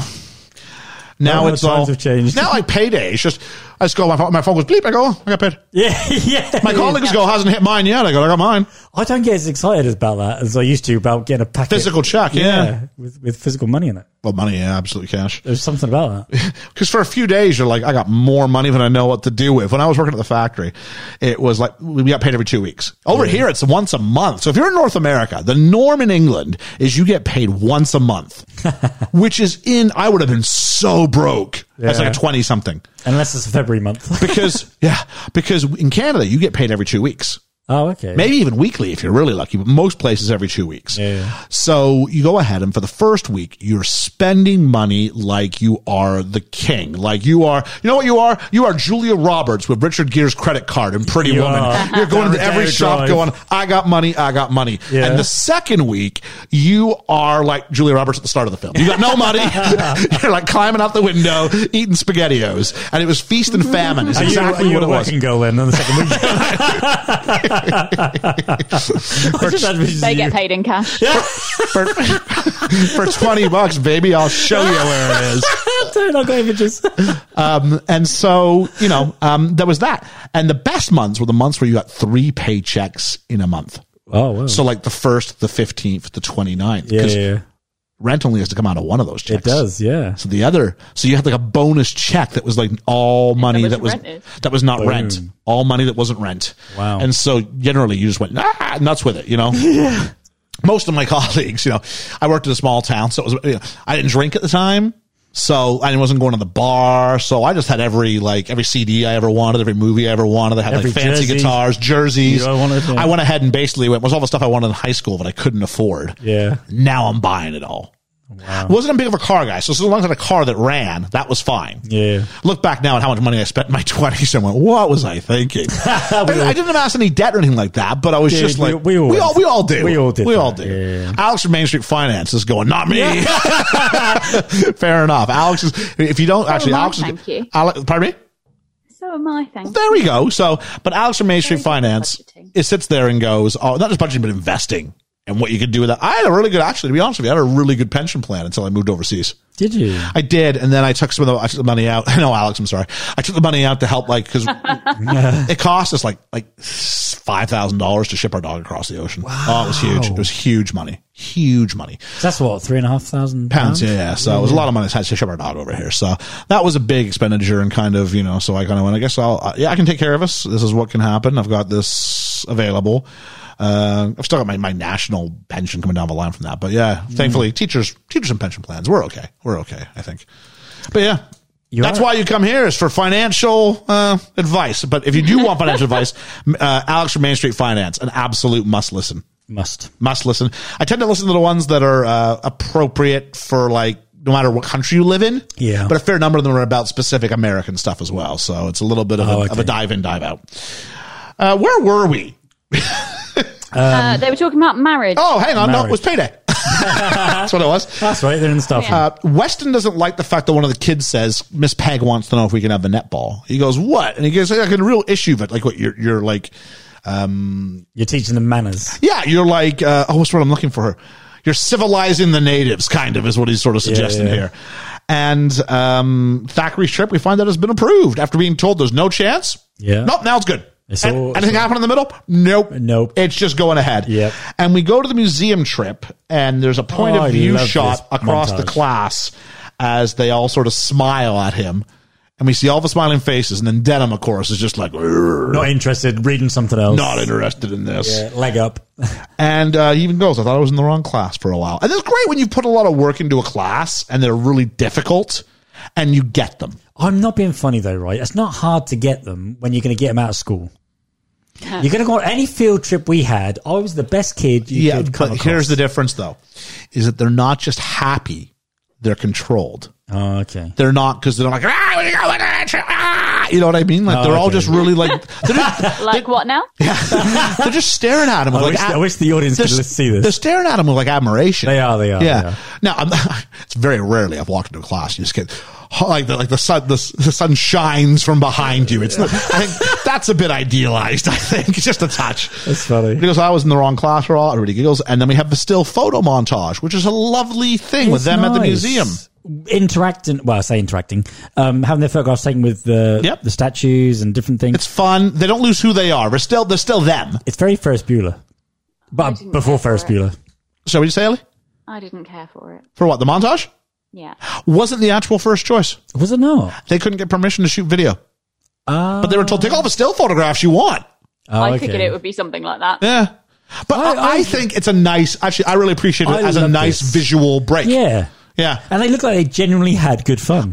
This was much better than a montage of them just like, having moments in video. Yeah. Or like some silly scene. Like, it was just the idea of, look at all the stuff they got to experience. You can see that they've walked home with something that they'll talk about, maybe for the rest of their lives. Some of these kids are going to go work in the market. They're going to go ahead and work in a factory. They'll always remember the day they went to the museum and saw something from before they were born, something they'd never realized existed. Yeah, do you know what I loved about this scene though, right? It was snapshots of that day. Yeah. And you can imagine getting them photos out and talking about it as we, the audience, are watching it. Yeah, it's fair Do you know shot. what I mean? So, yeah. And Ellie's heart is cold and frozen. Yeah. There we Let go. it go. Let it go. I like a museum. You like a museum? I do, yeah. Yeah. Ellie? You don't. That's what it is. You just like museums. I also love In Britain, you can go into a bunch of them for free. Yeah, you can. It's great. Oh, In Canada, they would charge you through the nose for I that. love You have to pay for loads of history. museums here. Museum of Natural History, you can walk right in. The British National Museum, you can walk right in. Yeah. I'd love to go to the Tate We Modern. went somewhere. We were going to see a show. You might not have been with us, but I know we went to see a show, and we just walked right into the museum and just walked around. I think it was the Museum of Natural History or the British. It was one of them. I think it's natural history. I've done a school trip to the British National Museum as well, where it was free. You just walk in. The only thing that cost the kids was the bus. Yeah. Yeah. And we didn't get like a deal because we were a school. You can just walk in because that's your tax money that pays for these things. So in Canada, it's your tax money as well, but they still hit you twice. There's some museums I'm sure you have to pay for, but a large number of them you don't. I like the fact that Lynn Museum is free to locals at a certain time as well. It's like if you live in Ely, you can go to the cathedral for free if you're a local. Oh, nice. But if you're, that it used to be free for everybody, and they went, this costs a lot of money to upkeep. But if you live, because you're already paying like local tax in some capacity, you get a little residence card. That's nice. So for a few years, even after I moved, I was able to go ahead and go ahead and see the Ely Cathedral. But now I would pay money. It's well worth it. Oh, yeah. That's great cathedral. Ely Cathedral, jeez. And if anybody's out there who wants to know what Ely Cathedral looked like, it's on the Division Bell by Pink Floyd. Yep. on the front- And some versions. Or on Google. In some old versions of the 8 Wonders of the World, there are some lists that include Ely Cathedral on it. Really? Yeah. Wow. So it's an astonishing. ELY. If you want to Google this, ELY, Ely. It looks like it should be Ellie, but it's not. It's Ely. There we go. And it all becomes about because of the eels. Yes, there's lots of eels. Yeah. They have like a festival. I didn't know that. Yeah. There's always, I was trying to do an Ely sort of like, go visit Ely podcast. It really is great. How do we get from Too Sober Love to Ely? We've been all over the place, but that's okay. It's not a very long movie. We got time for a little bit of banter. We're all right. That's cool. So, on the way home from the museum, the other teacher, Jillian, tells us that Pam has a crush on Thackeray. And she goes, she's a woman in every sense of the word, which felt like she was sort of suggesting that she's sexually promiscuous. Yes. Yeah. That's what it gave across, Yeah. didn't it? Yeah. Watch out for her. Yeah. She's that word you used in those 2 other scenes, Mr. Thackeray. And then she says, not that I blame her. Not that I Gives blame them her. Bedroom eyes. It seems like everybody's got in this movie, even the little old ladies at the start, have the hots for Mr. Thackeray, and he's not acting on any of it. No. Yeah, don't know. And then another day, and Pam, just on cue, we bookend this scene where everybody's leaving the next day, and Pam wants to clean his desk. Oh, yeah. And he look goes, at him starry-eyed. You don't need to do that. Oh, I'll do it every day. A woman's work is never done. And she's referring to herself as a woman. Yeah. And so all the sort of manifestations that word could therefore apply to, right? Yeah. And it's just a little warning for us. The next morning, Thackeray catches a can to someone. I don't know why the one kid just whips the can at Pam's head. That was bad editing, though, wasn't it? I don't know. It was 67. I'm okay with it. Yeah. I'll tell you what was bad was the blood on his hand. Yeah. It's just like this like patch of red. Yeah. Like it would be like a dark red line, and it would be, but it's just like someone just said, here, I've put like a splotch on your hand. Just hold it up. So he cuts it out. The blood is red, which is surprising to one of the kids. Again, some more casual racism. Yeah. And they yell at, is it Skeels? What's the young man's name? Seals. And they go, why do you always stand up for him anyway? Do you think you're sir? She's like, no, I don't think I'm sir. I only wish I was. Oh, what a hard-hitting line. And the idea of it, he's speaking, especially because he hates his father. Yeah. And so what does he have here? He has a male role model in the class. Again, another thing, like himself. Like, yeah. Yeah. a male role model in the classroom. In this case, like himself, because he is the only minority in the class. He's the only. Yes, he's the only black student. Yeah. Of some black heritage in the class. Because Yeah. I think there's an East Asian student. That's right. Yeah. A student whose surname is Wong, if I recall correctly. I love her. You do? I do. Okay. Because you only see it. She don't speak through the whole thing. No, she's yeah. Do you know what I mean? But she's there. She's there. I mean, I would have liked to give her something to do. Actually, Yeah, because you know? I was I like, didn't oh, even notice her until like the very end. I noticed her in the register, and I was like, oh, okay. And then she did nothing until the very end. No, and I was like, oh, okay. Yeah. She's the gift giver of the group. She is. But I'd like to imagine there was this thing about who's going to give it, and Wong's just like, it's me, I'm doing it. yeah. This is my There was moment. this big speech, and they sort of cut it. Cut it. Don't got time for that. No. No. And so Denham figures out that Pam fancies Thackeray. And so Pam sort of, and then Lulu starts swearing at him, but the train's going by. So But you so know what she's mouthing. what was it? Son of a bitch? Son of a bitch. Yeah. And but son of a, yeah. It was nice. It's funny. And then he's training them how to make a salad. He goes, you can have some cookery lessons. Yeah. Let's do a salad. Let's do a salad. Salad isn't cooking. Not just how he takes 2 half parts of lettuce, throws in a bowl, and says, the English version of salad. Even if you throw some of your beloved mayonnaise in it. I'm like, you people love mayonnaise in this country. You will put mayonnaise on anything. See, not as much as the Germans. Okay, maybe. I don't like mayonnaise. I like salad cream. Which is basically adjacent to mayonnaise. Yeah, it is adjacent. Yeah. But like you guys love a chicken mayo, a egg mayo, a ham mayo. If you can put mayonnaise on something and put it between bread, you're on board for that. You really will. I do like mayo. There we go. I don't eat a lot of mayonnaise. I think that's probably the difference between Americans and Canadians is we're not nearly as much to eat mayonnaise Yeah, I don't like mayonnaise. as they do. I think the reason I like it is because I've had it with chips lots in Germany, and Yeah. then I now have it with chips here rather than ketchup. Well, chips. I mean, chips are all right. I mean, Chips go with anything, though. I think on sandwiches, I think the British default is the American default is mayonnaise, and the Canadian default I think is mustard. Mustard. I love a good mustard. Ugh. Love a good mustard. Must I you- have like 5. Must you say that? I must. I have like 5 different kinds of mustard in my fridge right now. Oh. I do. I have French or American style mustard. I have hot British mustard, which whoo-hoo, love hot mustard. Do you have the local mustard? What's that? Norwich. Oh, do they do mustard? Coleman's. Oh, really? Oh, Coleman's. Yeah. Okay, Yeah, fair enough. yeah. Yeah. Then yeah. But back home, that's the one British mustard you can get is Coleman's. Oh, really? Yeah. From Norwich. And you have to be really careful because you want to do like the equivalent of like an American like slab of it, and it's like, oh no, that's got some punch to it. Yeah, that's it. I've got some punch to it. I've got like Dijon mustard. I've got- Dijon. oh yeah. Whole grain. Whole grain mustard. I love a whole grain mustard. Yeah. Oh, look at you. Basically, if there's a fancy mustard, I want it. Even if it's not fancy, but if it's like some sort of like alternate take on mustard, I'm about it. You like to mustard them up. I do. I like sauces. I like spreads. This is kind of my thing. Yeah. A condiment. My thing. That's the one thing I do. Nothing else. My thing. You're not a podcaster. You're not a teacher. None of that stuff. No. I'm a Condiment fan of. connoisseur. I'm a condiment connoisseur. The Sultan of spreads. There's another podcaster. Yeah. We're reviewing Coleman mustard this week. It's the 148 milliliter Can we do a spin-off? a spit off. It It's should just be like 5-minute episodes. If We'd you have want to to see video next it. week, you can catch up. catch up. What we should do is kind of do. If there was a spin off, it would be back when I used to make these elaborate meals for the movies. It would be here's what we're cooking Yes. in preparation for the movie tonight. There's a pairing there. What's that thing you did? That I really like. What, the one from Paul from Hungary?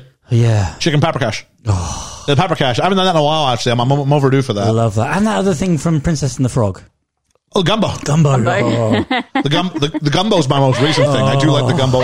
And the fire. From Princess and the Frog. I love it. And I'm right though, aren't I? That's and, what it yep, is. Yeah, and I would describe it the same as well. That goes with what we do, right? and the firecracker chicken. I did that this year for the and the maple sriracha. I've done lots of things this year, actually. I've upped my game. I'm salivating already. I'm pretty good at this cooking thing. You are. I'm all right. What do I bring to the table? A frozen pizza. Yeah, pretty much. But generally, to be fair, though, most things I do, it's like and rice. Yeah, you do. Yeah. And rice. Yeah. So chicken gumbo But and that, rice. that chicken paprika is great on toast. It's you know what? It was great. I did like a poutine with it. Wow. Chicken paprikash on chips. It was really nice. The Yeah. only thing I didn't like you did. What was that Oh, drink? what are you doing, right? Oh, the Caesars. Oh. with the celery. If you're Canadian and you're out there, yeah, Caesars. Oh. I brought a bunch of food home from Canada once. Clamato. The Clamato juice, yeah. And I made Caesars up, and I love a Caesar, but it really is like Marmite. You either love this drink or you don't have. No one's indifferent. Like no one's like, oh, I'm maybe a indifferent Caesar. to them. Yeah. What? You're kind of like take them or leave them? Yeah. Oh, really? Okay. I mostly, but it's either you get it or you don't. Yeah, I It's didn't. like Marmite. You either like Marmite or you don't like Marmite. There is no middle ground on that one. No, I didn't like it. But you can get Marmite in Canada. I don't know if you can get it in the States. If you're in the States, let me know. Can you get Marmite there? Quite curious. It's similar to Vegemite, not the same. Yeasty, yeah. Yeah. Another dive. It's been fun. It's you kind of got like half a movie review this week and kind of half like a mailbag. We're just sharing stories. Yeah. It's not a very long film. I don't have like my usual pages of additional like contextual notes. No. So we got time for a little bit of a diatribe. It'd be funny to hear what people have to say about I this, think it'll this be all episode. right. Yeah. If they've actually downloaded it to listen to. Because I might go to Sir with Love. I may have to go plus other shenanigans. What else do we have here? We've got... the salad training. Of course, I forgot about that. So, this is where they kind of figure out, you're like us. Yeah. You've been poor. You're like us. And it's a bit earlier when he shares about how even the way he spoke was different. And he sort of shares a little bit of, where did he say he came from? He said he came from British Guyana? Yeah. Or British Guinea? Yeah, I think it's Guyana. Yeah, Ghana. It's not Ghana. Ghana's West Africa. Yeah. I think it's British Guyana. And he says that, he even sort of gave him a little bit of a sample of the way his language would have been, which was a bit more bouncy and a bit more relative. I think kind of like what he was saying to British Kaniki earlier, Denham, when he said, like, for their region, this is what's appropriate. And this is polite. And this is what, for where he was, that was the way they spoke. But once he moved, he had to adopt and change his vernacular, which is a bit of a message about assimilation, which isn't necessarily, it would read very differently in 2021 if he went, I was from a place like this, but I've had to change myself, but aren't I better for this? Well, the funny thing is, there's a guy called Martin Shaw. He's a British actor. Most people know him from The Professionals, Judge John Deed, or anything like that. And he's got a very Brummie accent where he's from. And he did a lot of stage work with Laurence Olivier, I think. Okay. And he had this Brummie accent. And Laurence Olivier went up to him and said, listen to me, dear boy. If you want to get on in this world, you need to change your voice. Well, I mean... And that's why he has this, voice, was because... to get on, he needed to do that. Jamie Oliver's come under huge fire because he comes off with this very, at points, working class kind of accent when actually he's very RP. Like he's had a very posh upbringing. Yeah. And it's like you are putting on this persona where you're dropping your natural accent and adopting this to become more popular amongst a different demographic. Yeah. So yeah, it does happen still. It does, yeah. Just not as much nowadays. People are more accepted for their own accents these days. I think so. Yeah. But this is actually a little bit of close of art imitating life. Sidney Poitier was sent to the United States to live with his brother at the age of 15 because he was getting into too much trouble at home in the Bahamas. He knew what it was like to be young, poor, uneducated, and unemployed. And after being in trouble at school, even in New York City when he was 16, he took to sleeping in bus terminals while homeless. Oh. So you kind of go a little bit, he's speaking to this, there's a little bit of sort of actuality there. So you're kind of like us in more ways than one. Yeah. Mark seeks counsel from the deputy head, and she goes about this girl who's in love with him. He goes, just be patient, but don't spend too much time alone with her, which he doesn't really follow. No. And the number of times he's got the door closed, I'm like, dude, door open. Never have the door closed when you're with a pupil alone. Never, ever. Ever have a conversation in the corridor. That's where you have the conversation. Everybody can hear. Everybody can hear. Out at the market, and we hear them. It was really weird. The more things change, the more they stay the same. But the people in the market are complaining there's too many foreigners around. And I was like, oh, and they're talking about Americans. I was like, oh, okay. I know, right? It's a different target today's day and age, but yeah. There's this idea. He has to take it. He has to take it because they think he's American. Yeah. Yeah, because of his accent. Yep. But they do seem to respect him. They do. He teaches so you can see, obviously, the kids are talking about him at home. Yeah, talking about him at home, yeah. Yeah. And this is a prevalent later with Pam's mum. Pam's mum, but we get like he gets front of the queue from the grocer. Yeah. You know, he only gets an hour for lunch. What do you want? Oh, I'll get you some of those oranges. Yeah, that'll happen. And you can see looking around, this is the future, the kids in the class. This is the best case scenario. They'll end up here. Yeah. Right. And we do find out at some point, not yet, but we do find out this is where Dedham is going to end up. He's heading, yes. He's heading this way. Yep. And so there's a conversation with Gillian. I don't know what the point of his scene was. All I've got is that Mr. Thackeray loves food. Yeah. He's like, I like strawberry shortcake. And I'm like, this is this guy's true passion. It's not teaching. It's food. It seems like he's maybe has an eating disorder actually, because like, he's like, I won't let myself have anything. Just oranges, because everything else I can't be trusted. I can't have a sip of wine. I'll drink the whole bottle. Like, whoa. What's the real reason why you've left America here, Mr. Thackeray? Because this is nuts. It's funny. I couldn't make heads or tails of the scene. Could you? No, I think you were just supposed to see them together and sort of having a like his whole demeanor changes. He's like laughing giddily as he thinks about food. I think it's just to have a rapport. Okay, Ellie? I don't know. I think it is to build on that relationship. Yeah. Oh, good. That never goes anywhere. Because that's going to pay off later in the film. Yeah, I know, right? And they reflect on earlier on when he thought he'd lost the bad one. Is that thing where you go, remember earlier? Oh, geez, yeah.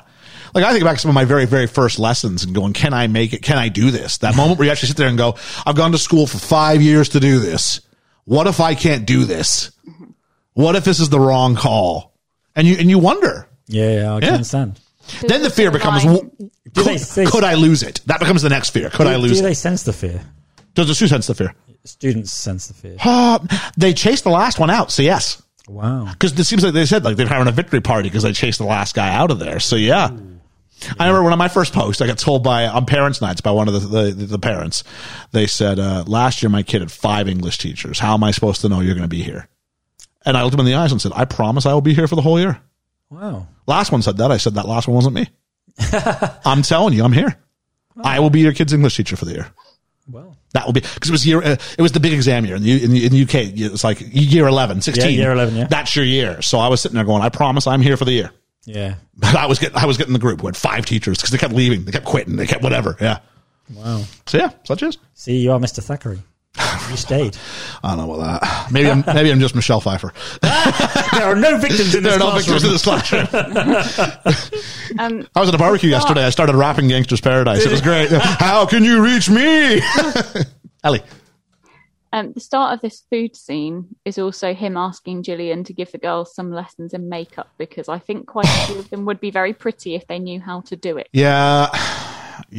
I think this is, again... It's a very engendered time. Yes. It's a very much, your role as a girl is this, your role as a man is this. We see it with the PE, we see it with other things. There's times where she teaches the boys. We could have done more like, hey, boys, here's how you be a man, I guess. Yeah. But it seems the thing to be female was, I mean, makeup and make yourself pretty, it's... I think it's just playing on a cliche of things of the time. And I think he's just saying, look, they're going to be women soon in the real world. You know, help them out. And this is one step of helping them If the lesson was, look, teach them how to put it on so they look professional to go out there. It's not great, but it's 1967 and the film's made in 1967. I'm not trying to make excuses for it. I'm just saying that, you know. I will say this. I have a much...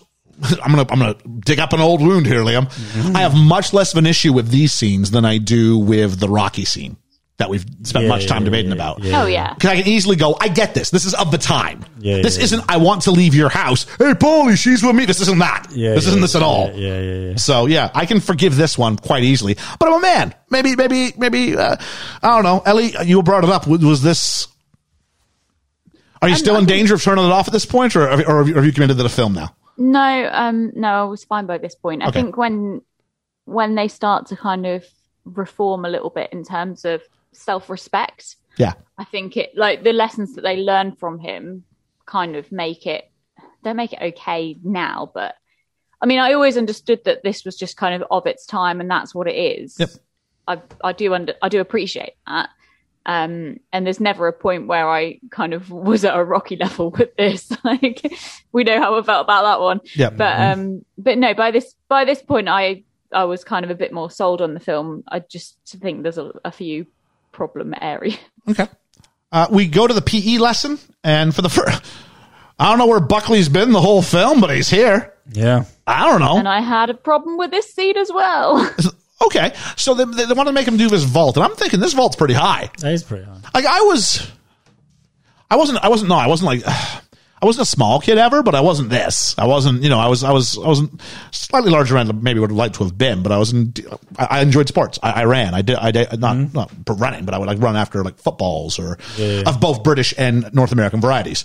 I would play road hockey. I would do things. So I was generally in okay shape, but still I'm sitting there going, if you describe me versus my classmates, I might go, yeah, he's a bit bigger than the rest of them are.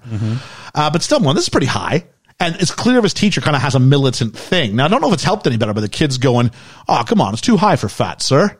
Yeah. And then, what's his personality? He's big. He's fats, right? Yeah.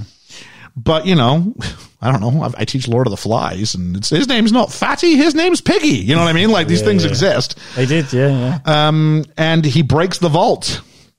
When the PE teacher makes him do it, they almost assault the PE teacher. Potter grabs the broken stick. Yeah. And he's like ready to, I'll tell you what, I forget, who is it who runs and gets the, I don't know which one it is. I don't even know who. One of them runs and gets. It's number 9. Yeah. Runs and gets, Thackeray. He comes down, and I'll tell you what, like, they try and stare down this teacher for like an hour and a half so Thackeray can get down there. Yeah.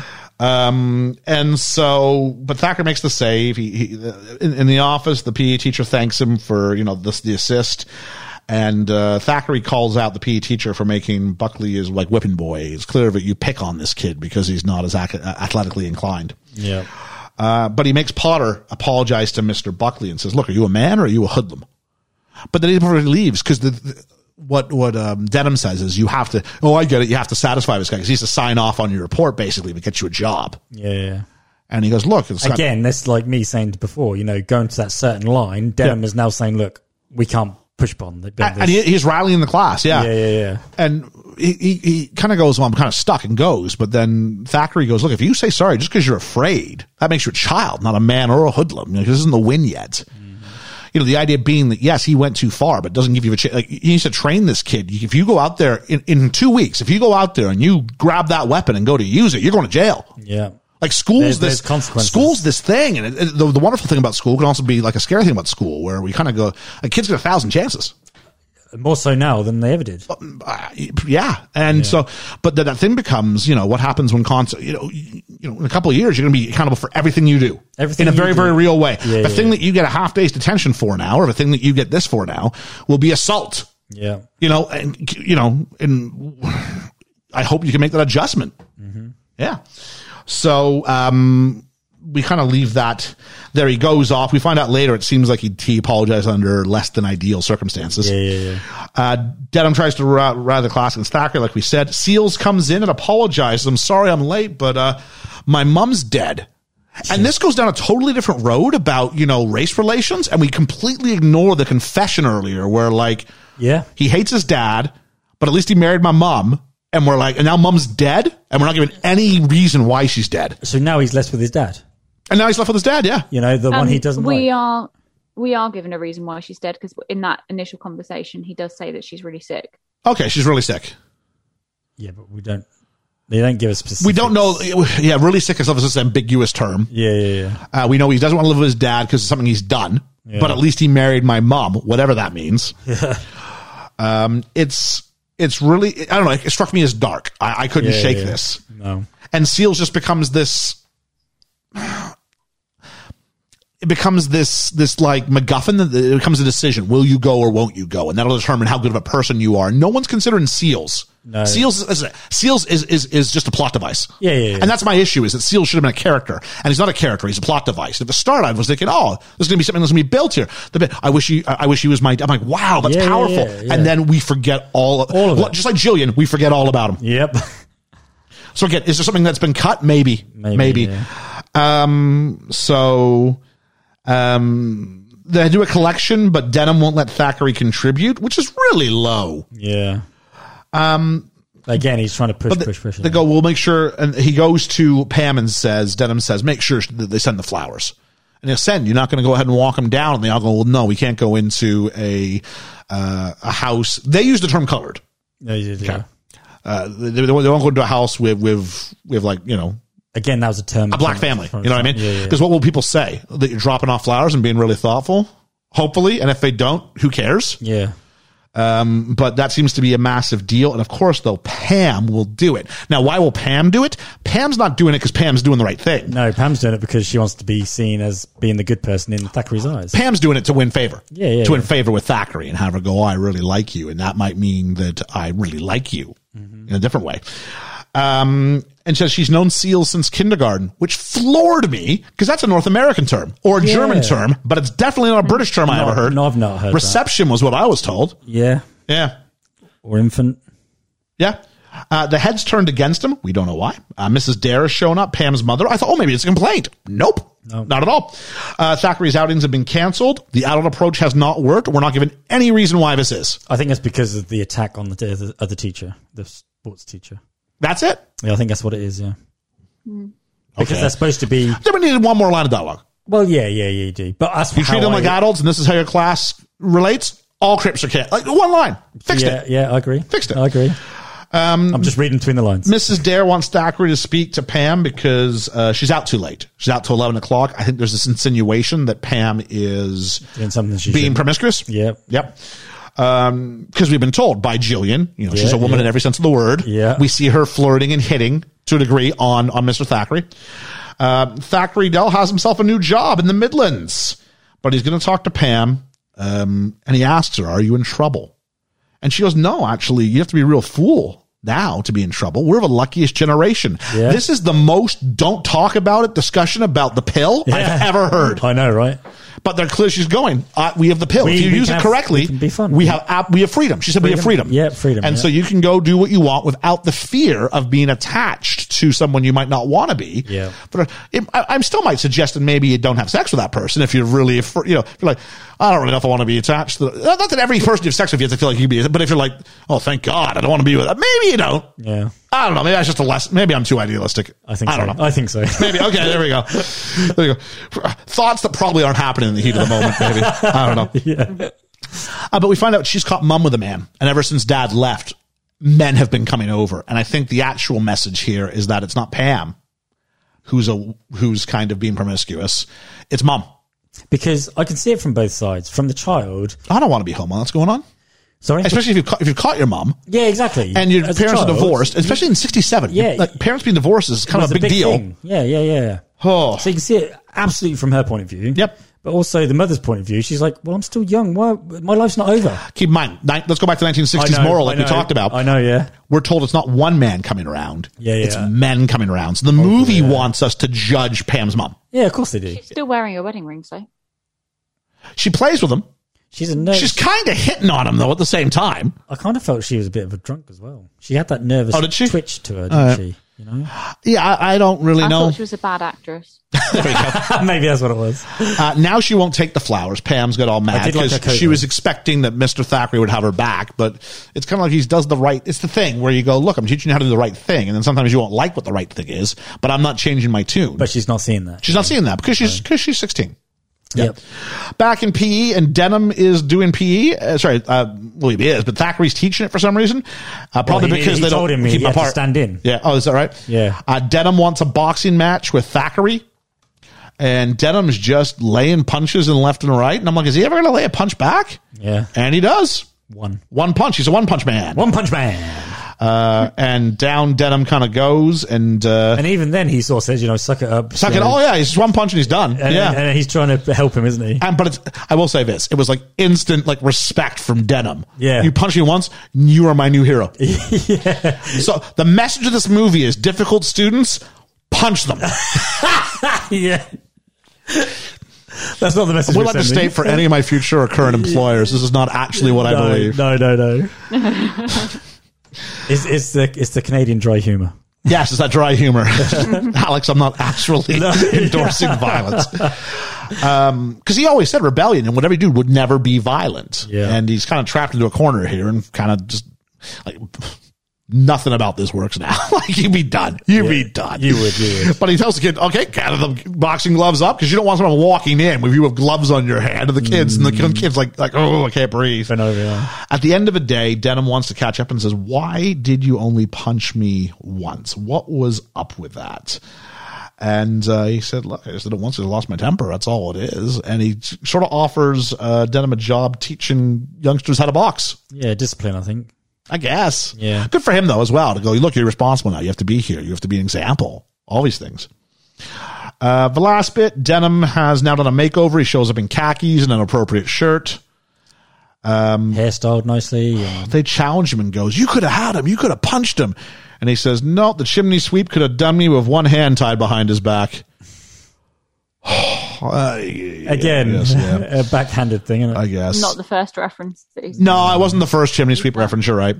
But again, I think it was just like the whole Fats thing as well. It was just, it was, again, it's a term of endearment, I guess. I don't think. Nah, no. With Fats and that, when they say about who they give them nicknames. I think it's just the ignorance of an adolescent. He doesn't know any better. Yes, exactly. Ignorance of an adolescent. That we go to, they invite him to the post-school celebration, but before you go to the post-school celebration, we got to go to the funeral first en masse.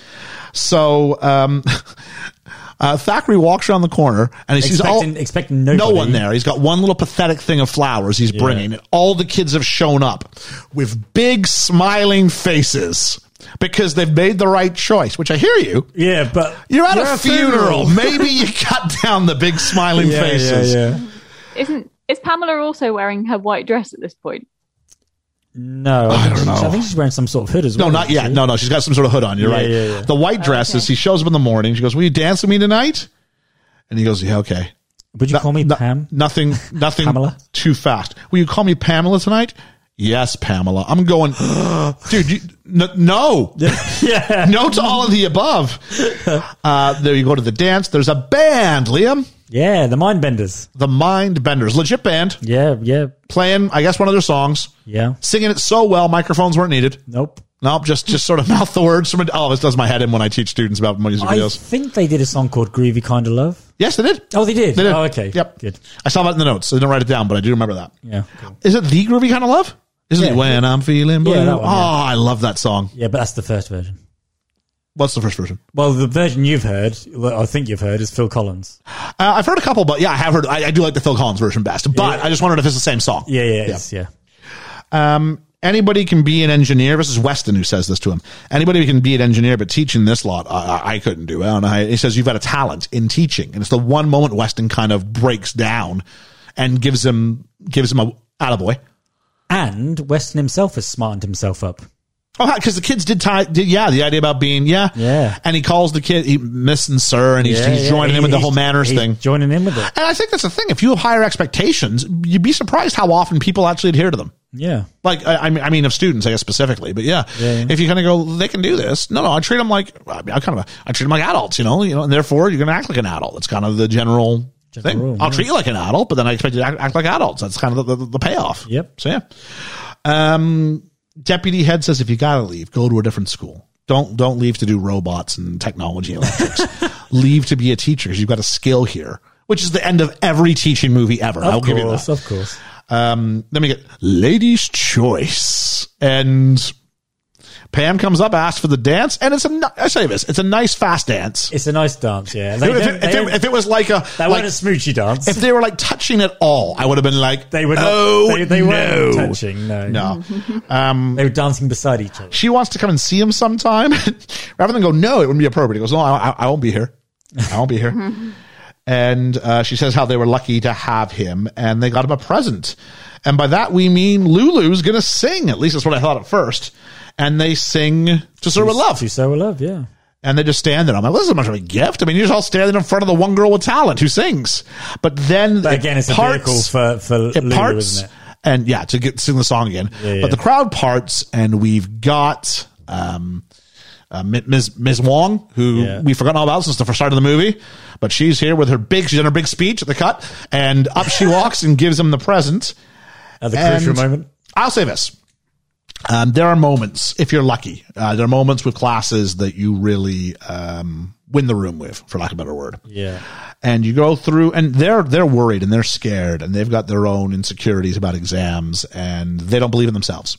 And at times you have to make them, if you don't believe in yourselves, it's fine, but believe in me. And I say, A, I know what I'm doing, and B, I believe that you are as good as I think you are. And so you have to win that sort of battle, or you go through the behavior, whatever it might be, but you have to win, and you go through a journey together, and you go through a journey as a collective group, but you also go through journeys with each student and sort of individually, right? Yeah. And there are these moments where very rarely you kind of get these things where they show their appreciation in whatever fashion that they do it in, but it's this humbling moment where you can find people like Mr. Thackeray, or even maybe like myself, who are hopefully good with the words. And you find yourself at a complete loss of how to express this, because your whole thing has always been directed towards them. And how can I build you up? And how can I inspire you? And how can I get you to believe in yourself? And then it gets pinned back to you, and you find yourself all of a sudden quite tongue-tied or quite choked up. So I'll admit, I shed a tear in this moment, because I have been here. I have been here. It did me. And it's this thing where they have this moment of just collective appreciation. And it's the reason why you do the gig, not for the, you do it for the president. It's not for that. But you do it because you want to see them succeed. And in those moments where hopefully you get to see them succeed, that can be a powerful thing. Here in England, the kids get their exam results back on the same day, not on a website, but you actually have to go in and pick up your envelope. Which is better. And that's a great day to be a teacher, to go there and jump up and down with the students who have succeeded and done well. And, sometimes they're gracious enough to sort of let you know the impact you had on them in that moment. And that's a wonderful experience. Usually you try and go back and go, you did all this. I just stood at the front and threw some stuff. How do you take that? Because you know me, I'm an emotional guy. If somebody starts saying that to me, I'll be like in tears. How do you compose yourself? It's a happy day. It's not the hard day is the last day before they leave. Oh, okay. So whether it's the last day and they write their exams, or if it's like this year was a bit different, they wrote their exams and we had them for an extra 3 weeks, and it was the last lesson, and you walk in going, it's going to be a hard one. You're seeing the whole time they've been there. Sometimes you'll see them for the 5 years or for 7 years if it's an 18-year-olds group for like A level, we say here. Yeah. But some of them, even if it's just 2 years. Like I had a group, and I've had them for 2 years, and it was a really difficult last day because, I pushed them hard, but I believed in them. Yeah. And there's a variety of stories in that room of kids who feel they've come a great way, kids who are a little bit afraid of the exam and don't know if they've done so well.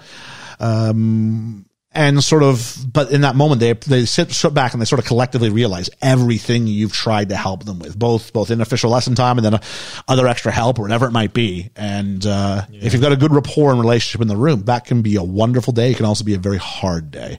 There's some groups you're like, see ya. Have a great life. And you do mean it. You have a great life, but you're not necessarily going to be like, I'm going to miss that group. But there are some groups that you're like, this is weird. This is weird. For 2 years, I've thought about this collection of 30 faces and how to, and worrying about their well-being and their future. And those aren't necessarily always not, or sometimes it's the other way around, sometimes it is that way around. Mm-hmm. And then, it's a weird thing. We have an absolute sever, and now you are no longer students of the school. Yeah. And if you try and gain access, you can't get in that front door. No. It's weird. It's a secret little kingdom, and now you are barred, and someone else will come and take your place. Yeah. And you might run into me in the street, which is where you get, I guess, some of the conversations that you were talking about earlier. Yeah. But it is this moment, and I've learned to let those moments breathe and not be afraid of them, because they're trying to, and kids can be quite about it, because they're not very good at having to express authentic sentiment. Plus they're British. So add these things together. And, but you have to sort of let them, because they really want to try and say something. And when they do, let them sort of have that moment and try and keep it together. Yeah. It works about half the time, I found. Oh, okay. There's times, absolutely. There's times you sort of, hard. a tear will drop down. And you hear a quaver or a quiver in your voice as you try and deliver a message. Because it's weird when you go, this is the last thing these kids are going to hear. Some of these kids, this is the last thing they'll ever hear me say. Yeah. And some kids, you're like, there's some hero worship stuff sort of occasionally going on. Yeah. Or you're a stand-in for something they don't have at home or whatever the case might be. And you go, what is the last thing I can say? I mean, times a few years ago, there was this kid who just kept I think he just wanted one more interaction at all. one more thing, one more way to say, I really appreciate it. One more thing to say. Is there anything advice you have? Is one more, and however I can help. That's kind of the general gist, but yeah. Yeah. I don't know. As a teacher, this was that last scene really kind of went, I've been there. I've been in that room. Maybe not that exact room, but I've been in that room. Yeah. I know what that feels like. Thankfully, that's why it's the greatest job in the world. I like I say, I don't know any bones about it. I was a hard kid and hard kid to teach, should I say?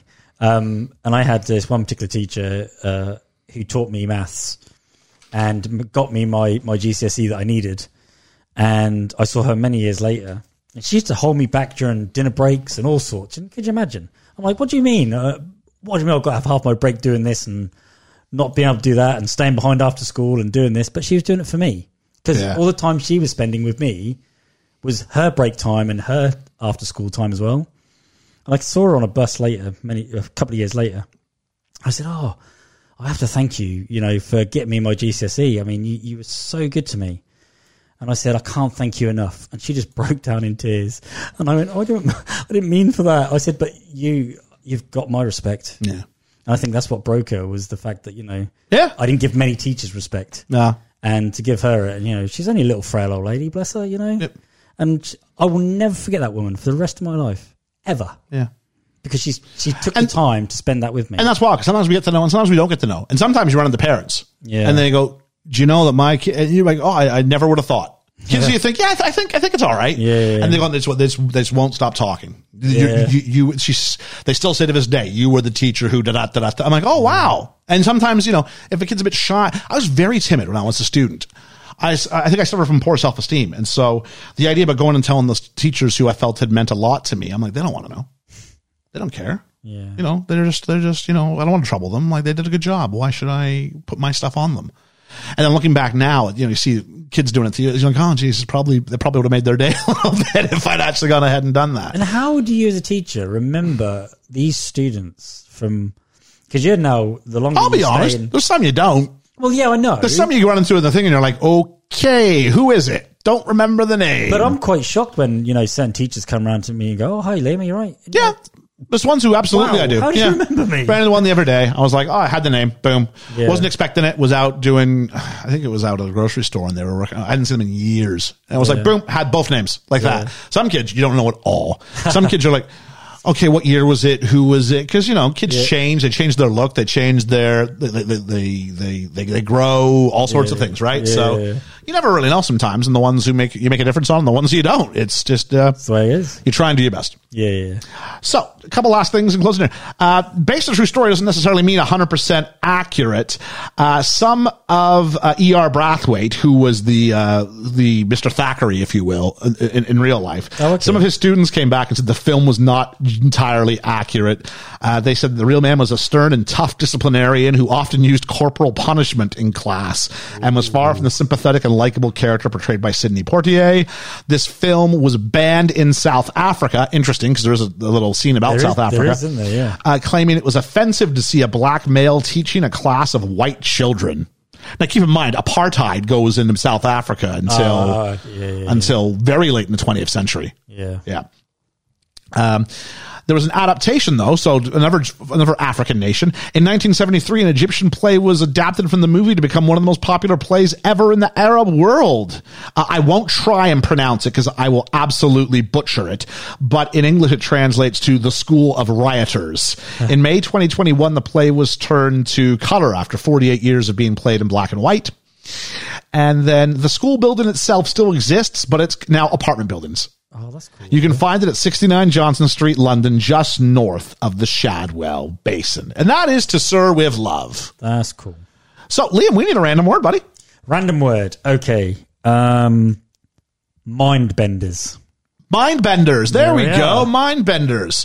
So, I did not get a chance to look up the awards for this. I feel very foolish right now. Just give me a moment and I will get a chance to do this. All right, it didn't get nominated for any Academy Awards. It was nominated for a Grammy for Best Original Score written for a motion picture or television show. The music was generally pretty good in this. I like the music in this. Yeah. Especially when they give him the present after it's over, it's just silence. Yeah. Oh, we didn't mention it though.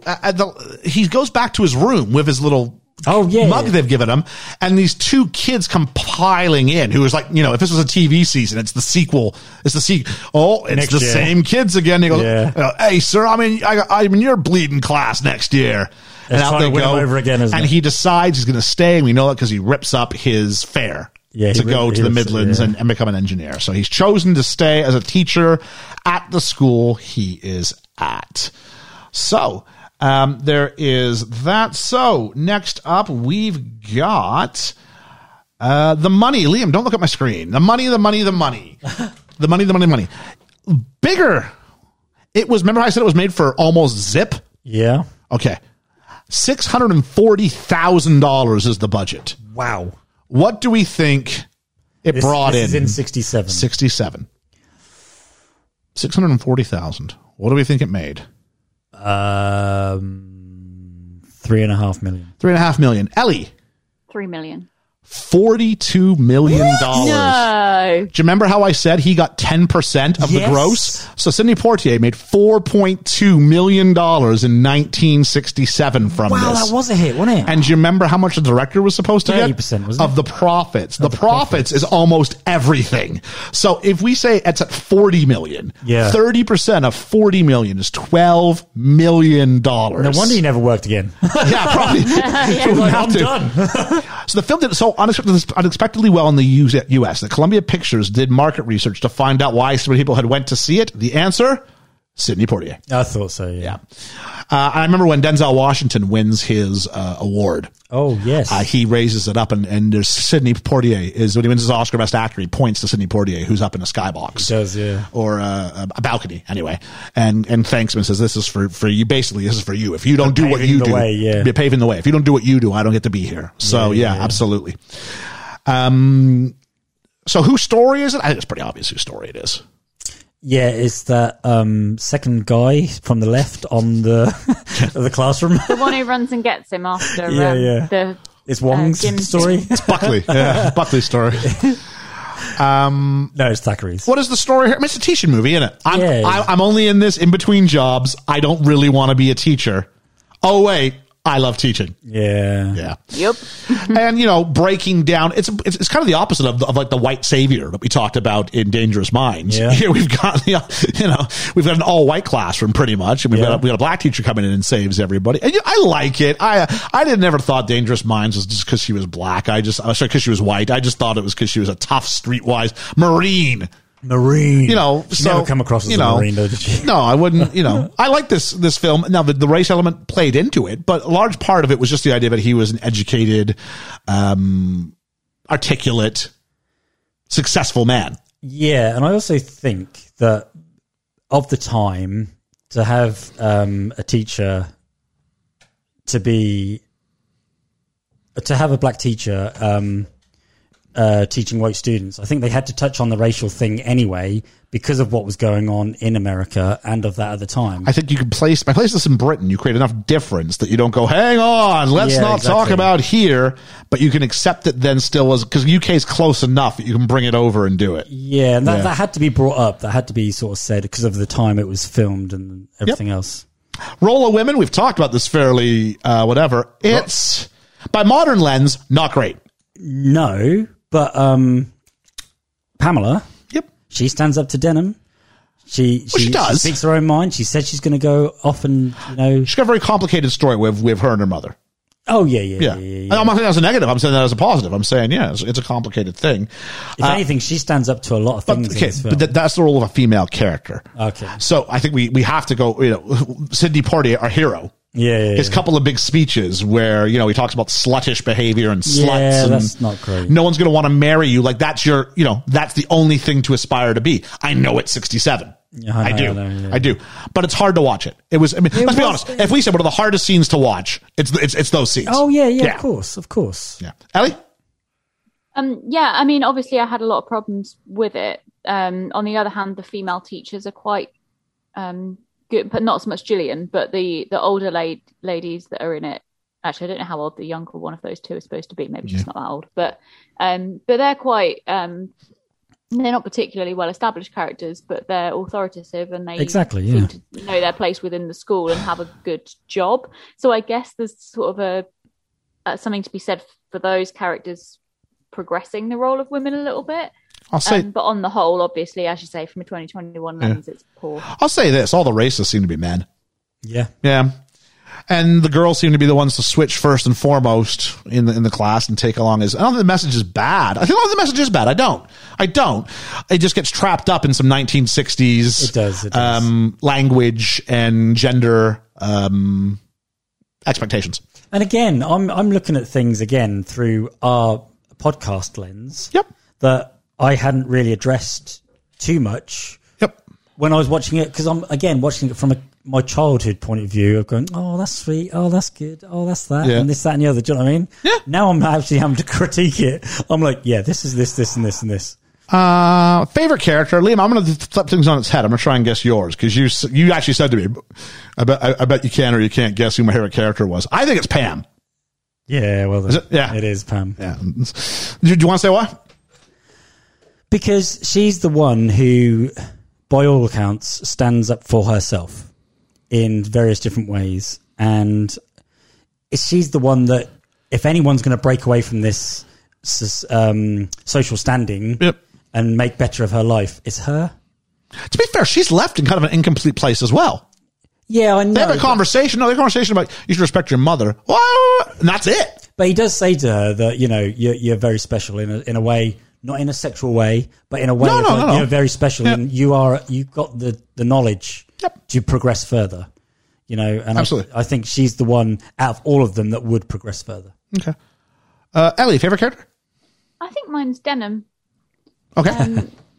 Just because he's like one of the more interesting characters, I think. I like the scene where they talk about kind of his future prospects and potentially coming back to teach boxing and that kind of He wins him over, doesn't progression of he? his character. Yeah, Yeah, I found him a bit one-dimensional. I'm like, okay, great. You punched him once, now he's fixed. Yeah.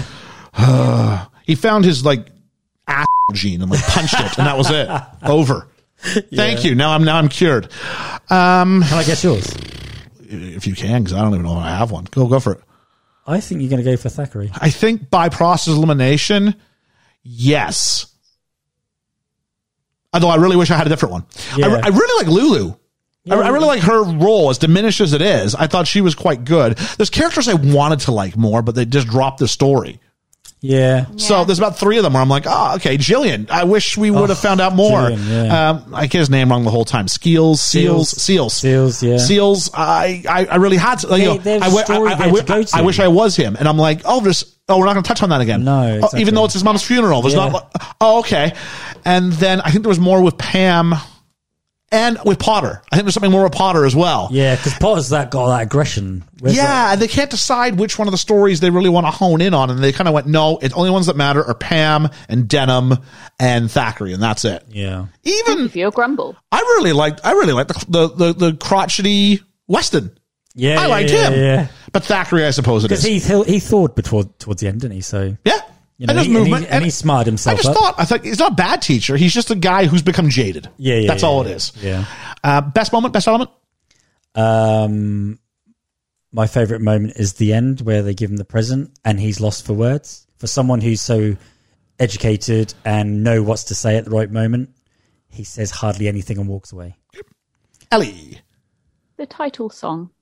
It's Oh, nice. it's And great. It's the still in my fact head. that It's running through my head the whole time. I love it. Yeah, and the fact that it comes back at the end, like you said, with the comparison to Breakfast at Tiffany's, where you don't get it back again. Yeah. It was nice that it was used over the credits and then used again. Yeah, in the film. I really liked this song. I did. It's a wonderful song. I'll be buying it for my phone. I'll have it on my. It'll live on my phone. yes. I really like the song. Yeah. Nice. Mine would be. I'm with you, Liam. It's that last scene. Yeah. It's that last scene where they get, and again, having, this is where I get my director hat on and going, having the ability to just let the silence ring. And they wanted to say something. And I think he wants to say something. Yeah. And he can't find the perfect words. And he kind of runs from it just a little bit. Yeah. And there's that nice wide lens when he walks out and Yeah. it's just silent. And it's different because everything about teaching is going you out to them. And when it gets turned around back on you, it can feel a bit like you're in a spotlight Yeah. that you're not used to. And he was genuinely. I feel I feel I've been in that room and I feel it perfectly captured that moment. Yeah. It really did. And Sidney Poitier in this film, his best acting and his best moments are when he says nothing. Yeah. He's not afraid to have silence, Yeah. I will give you that. and it's amazing to watch and captivating. Grumbles. story where things were going. Well, like Seals, like Gillian. The love story always bothered me because they build it up to be something, and you can clearly see she's into him. I wanted them to pair off at the end. I wanted them to get together, and that's why he stays or whatever. And they never did. It never went anywhere. Yep. That really gets to me. Ellie. I think we've touched on probably what my biggest grumble is a lot. But, I mean, just in general, I think because of what Liam said, I found the film a little bit boring, really, because it wasn't really fleshed out enough in terms of those. It's a gentle story. They said that. Yeah. But I hear what you're saying as regards to kind of some parts where you thought were building towards something and they don't.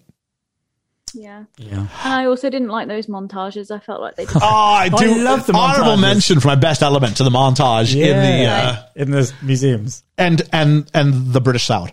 I'm going to give mine to the same as Liam, same as you. Really, it's the bits that didn't go anywhere. Most egregious of all is the love story that clearly was being established, and they either abandoned or what I think is more likely they lost it in the cutting room. Yeah. And remember, they held on to it for a year. They Why did, do you hold on to it for a year? Because Exactly. you're afraid how it's going to go over. Yeah. I think that's exactly what it is. Because it debuts in the US first and then goes to UK 3 months later. Odd. US gets everything first, don't they? I imagine when they made it, the deal was British film, but commissioned by... Because it's Pinewood, isn't it? Shot at Pinewood, Yeah. commissioned by, is it Columbia? I want to say it was Columbia. Yeah.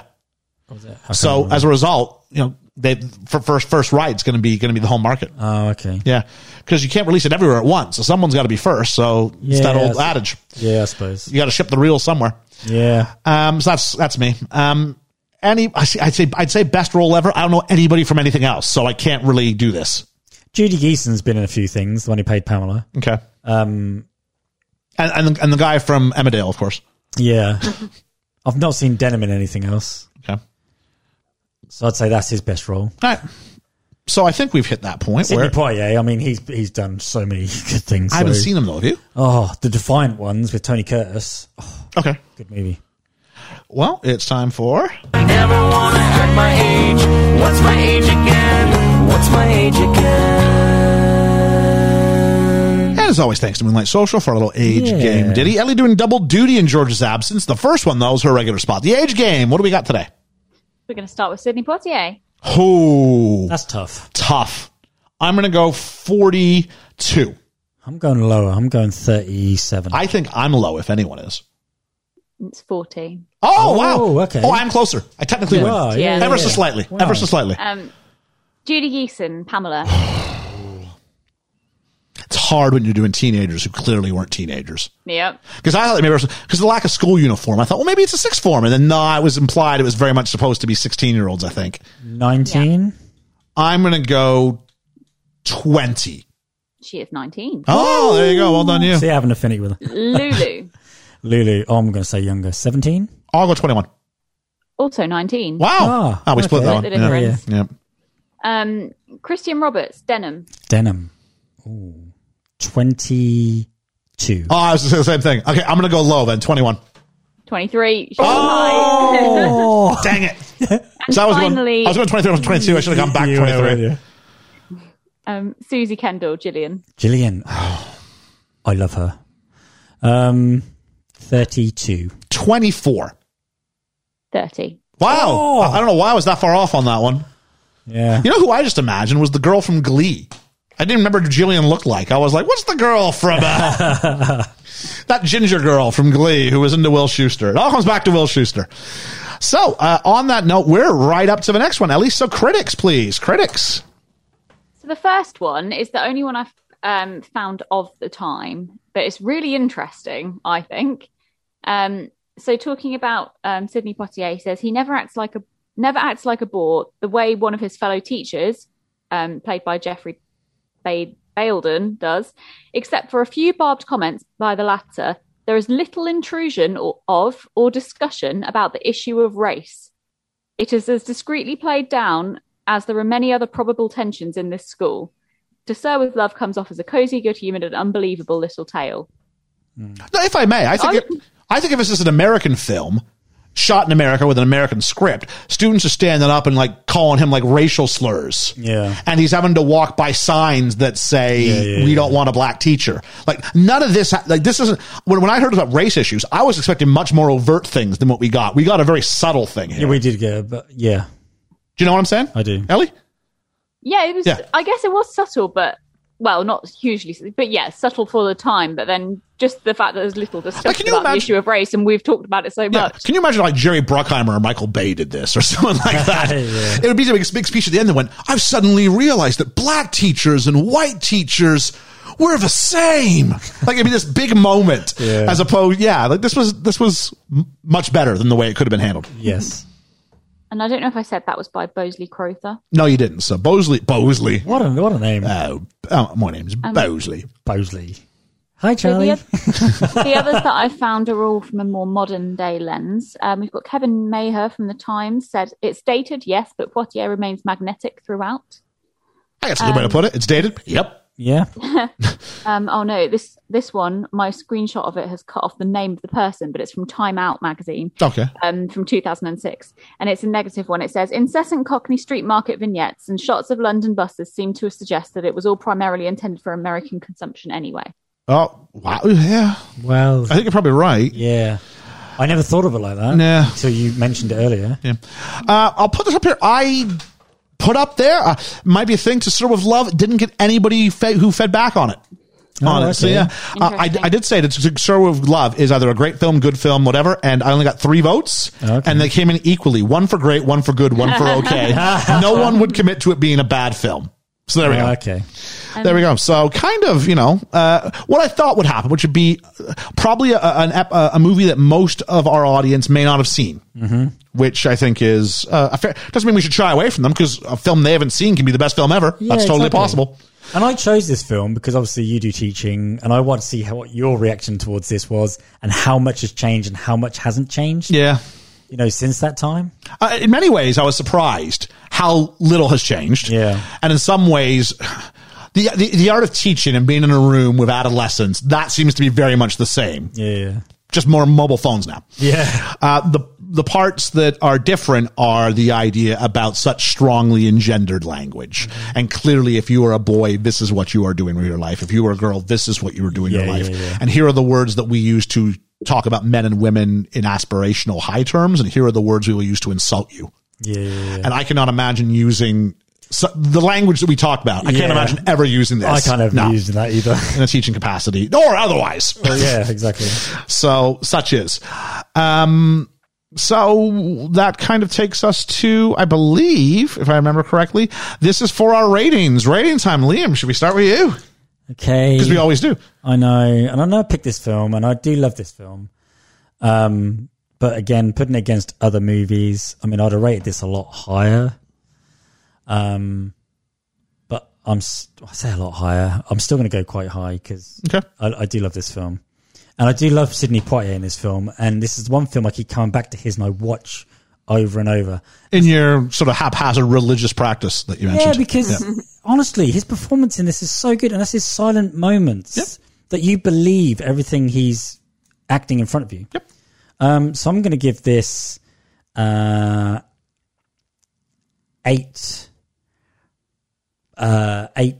Pamela dancing moves. I can watch the hamster like running faster as you're trying to finish this.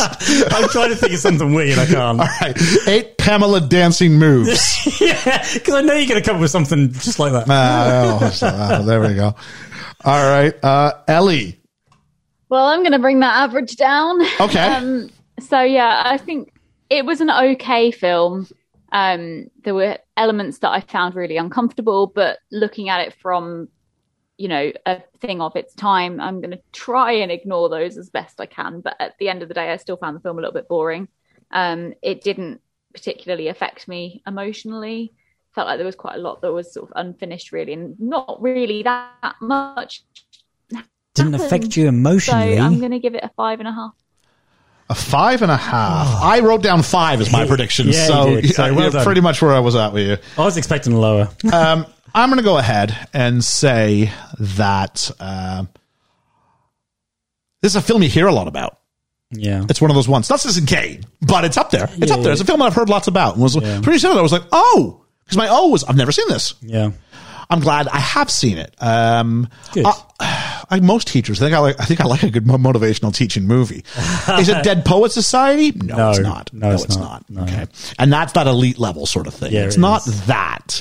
I can forgive the negotiated reading of, some of the language I wasn't too fond of, but I'm going, I know what it is. It's of its time. That's fine. Okay. I can, it's dated. Yes.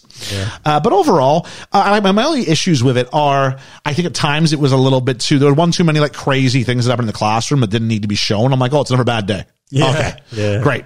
I'm going to go ahead and say when I throw all my lettuce in the salad, I'm going to give it With a bit of mayo. 7.5 packets of mayonnaise out of 10. Ooh, you like this movie. I like this film. I like this film. It made me legitimately tear up at the end. Yeah, me. It pulled on real emotions. If I wasn't a teacher, would it have the same impact?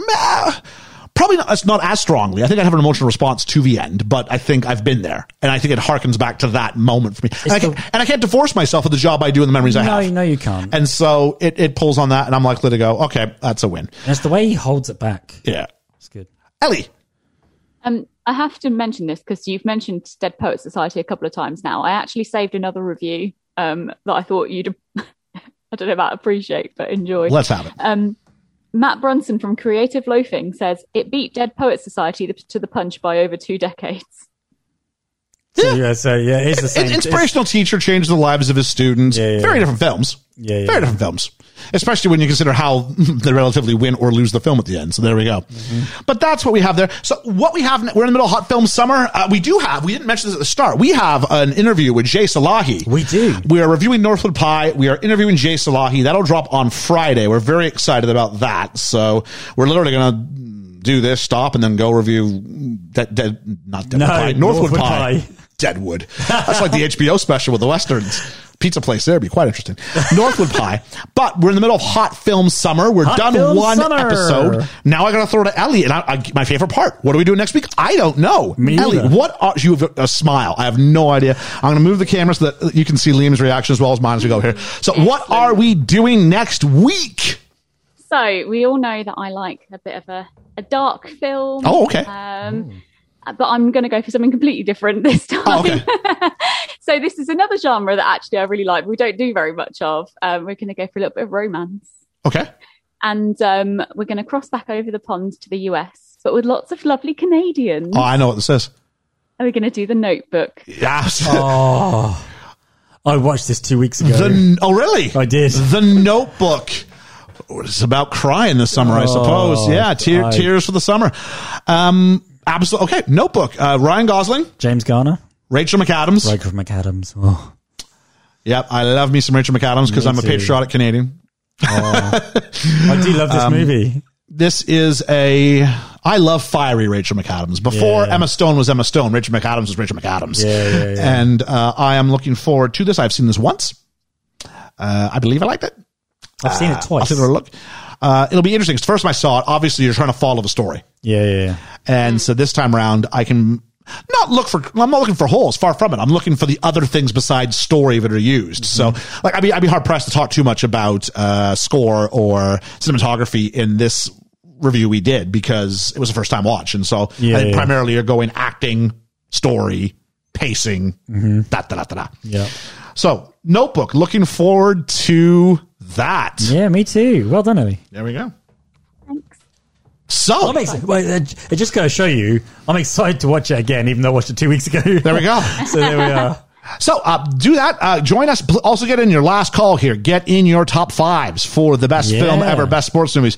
We've got like 30-something people who have already chimed in. So It's been very good. Looking forward to a few more. It's not too late. Don't be a Dan Mackles and give me your list the day after we release it. No. Get it in now. Now. So I think Dan has. I'm not sure on that one.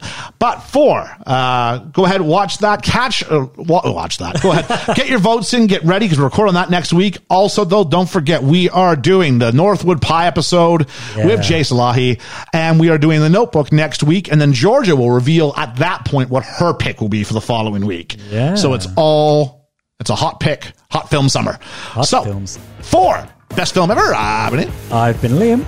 And I've been Ellie. And remember, it's your responsibility, folks, to change the world. Go out there and be rebels, but still adhere to everything we ask you to do and download the podcast. Yeah. We'll catch you on the flippity flap. The flippity flip flop.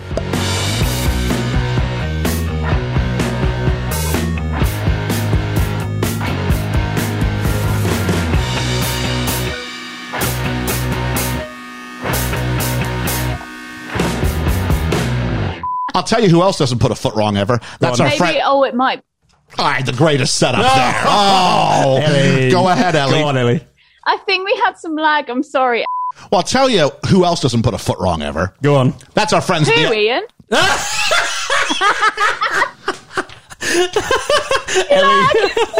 You know what? Ellie hasn't had that thing where a recurring thing happens in like the post credits sort of thing. You know the timing. or like the end of year montage. Oh, like this brilliant. is so gonna happen. Hey, yeah, come in threes. This happened twice. I'm gonna try it again. I might even give somewhat of a pregnant pause. Hey, Liam. Yeah. You know who else doesn't put a foot wrong? Who's that?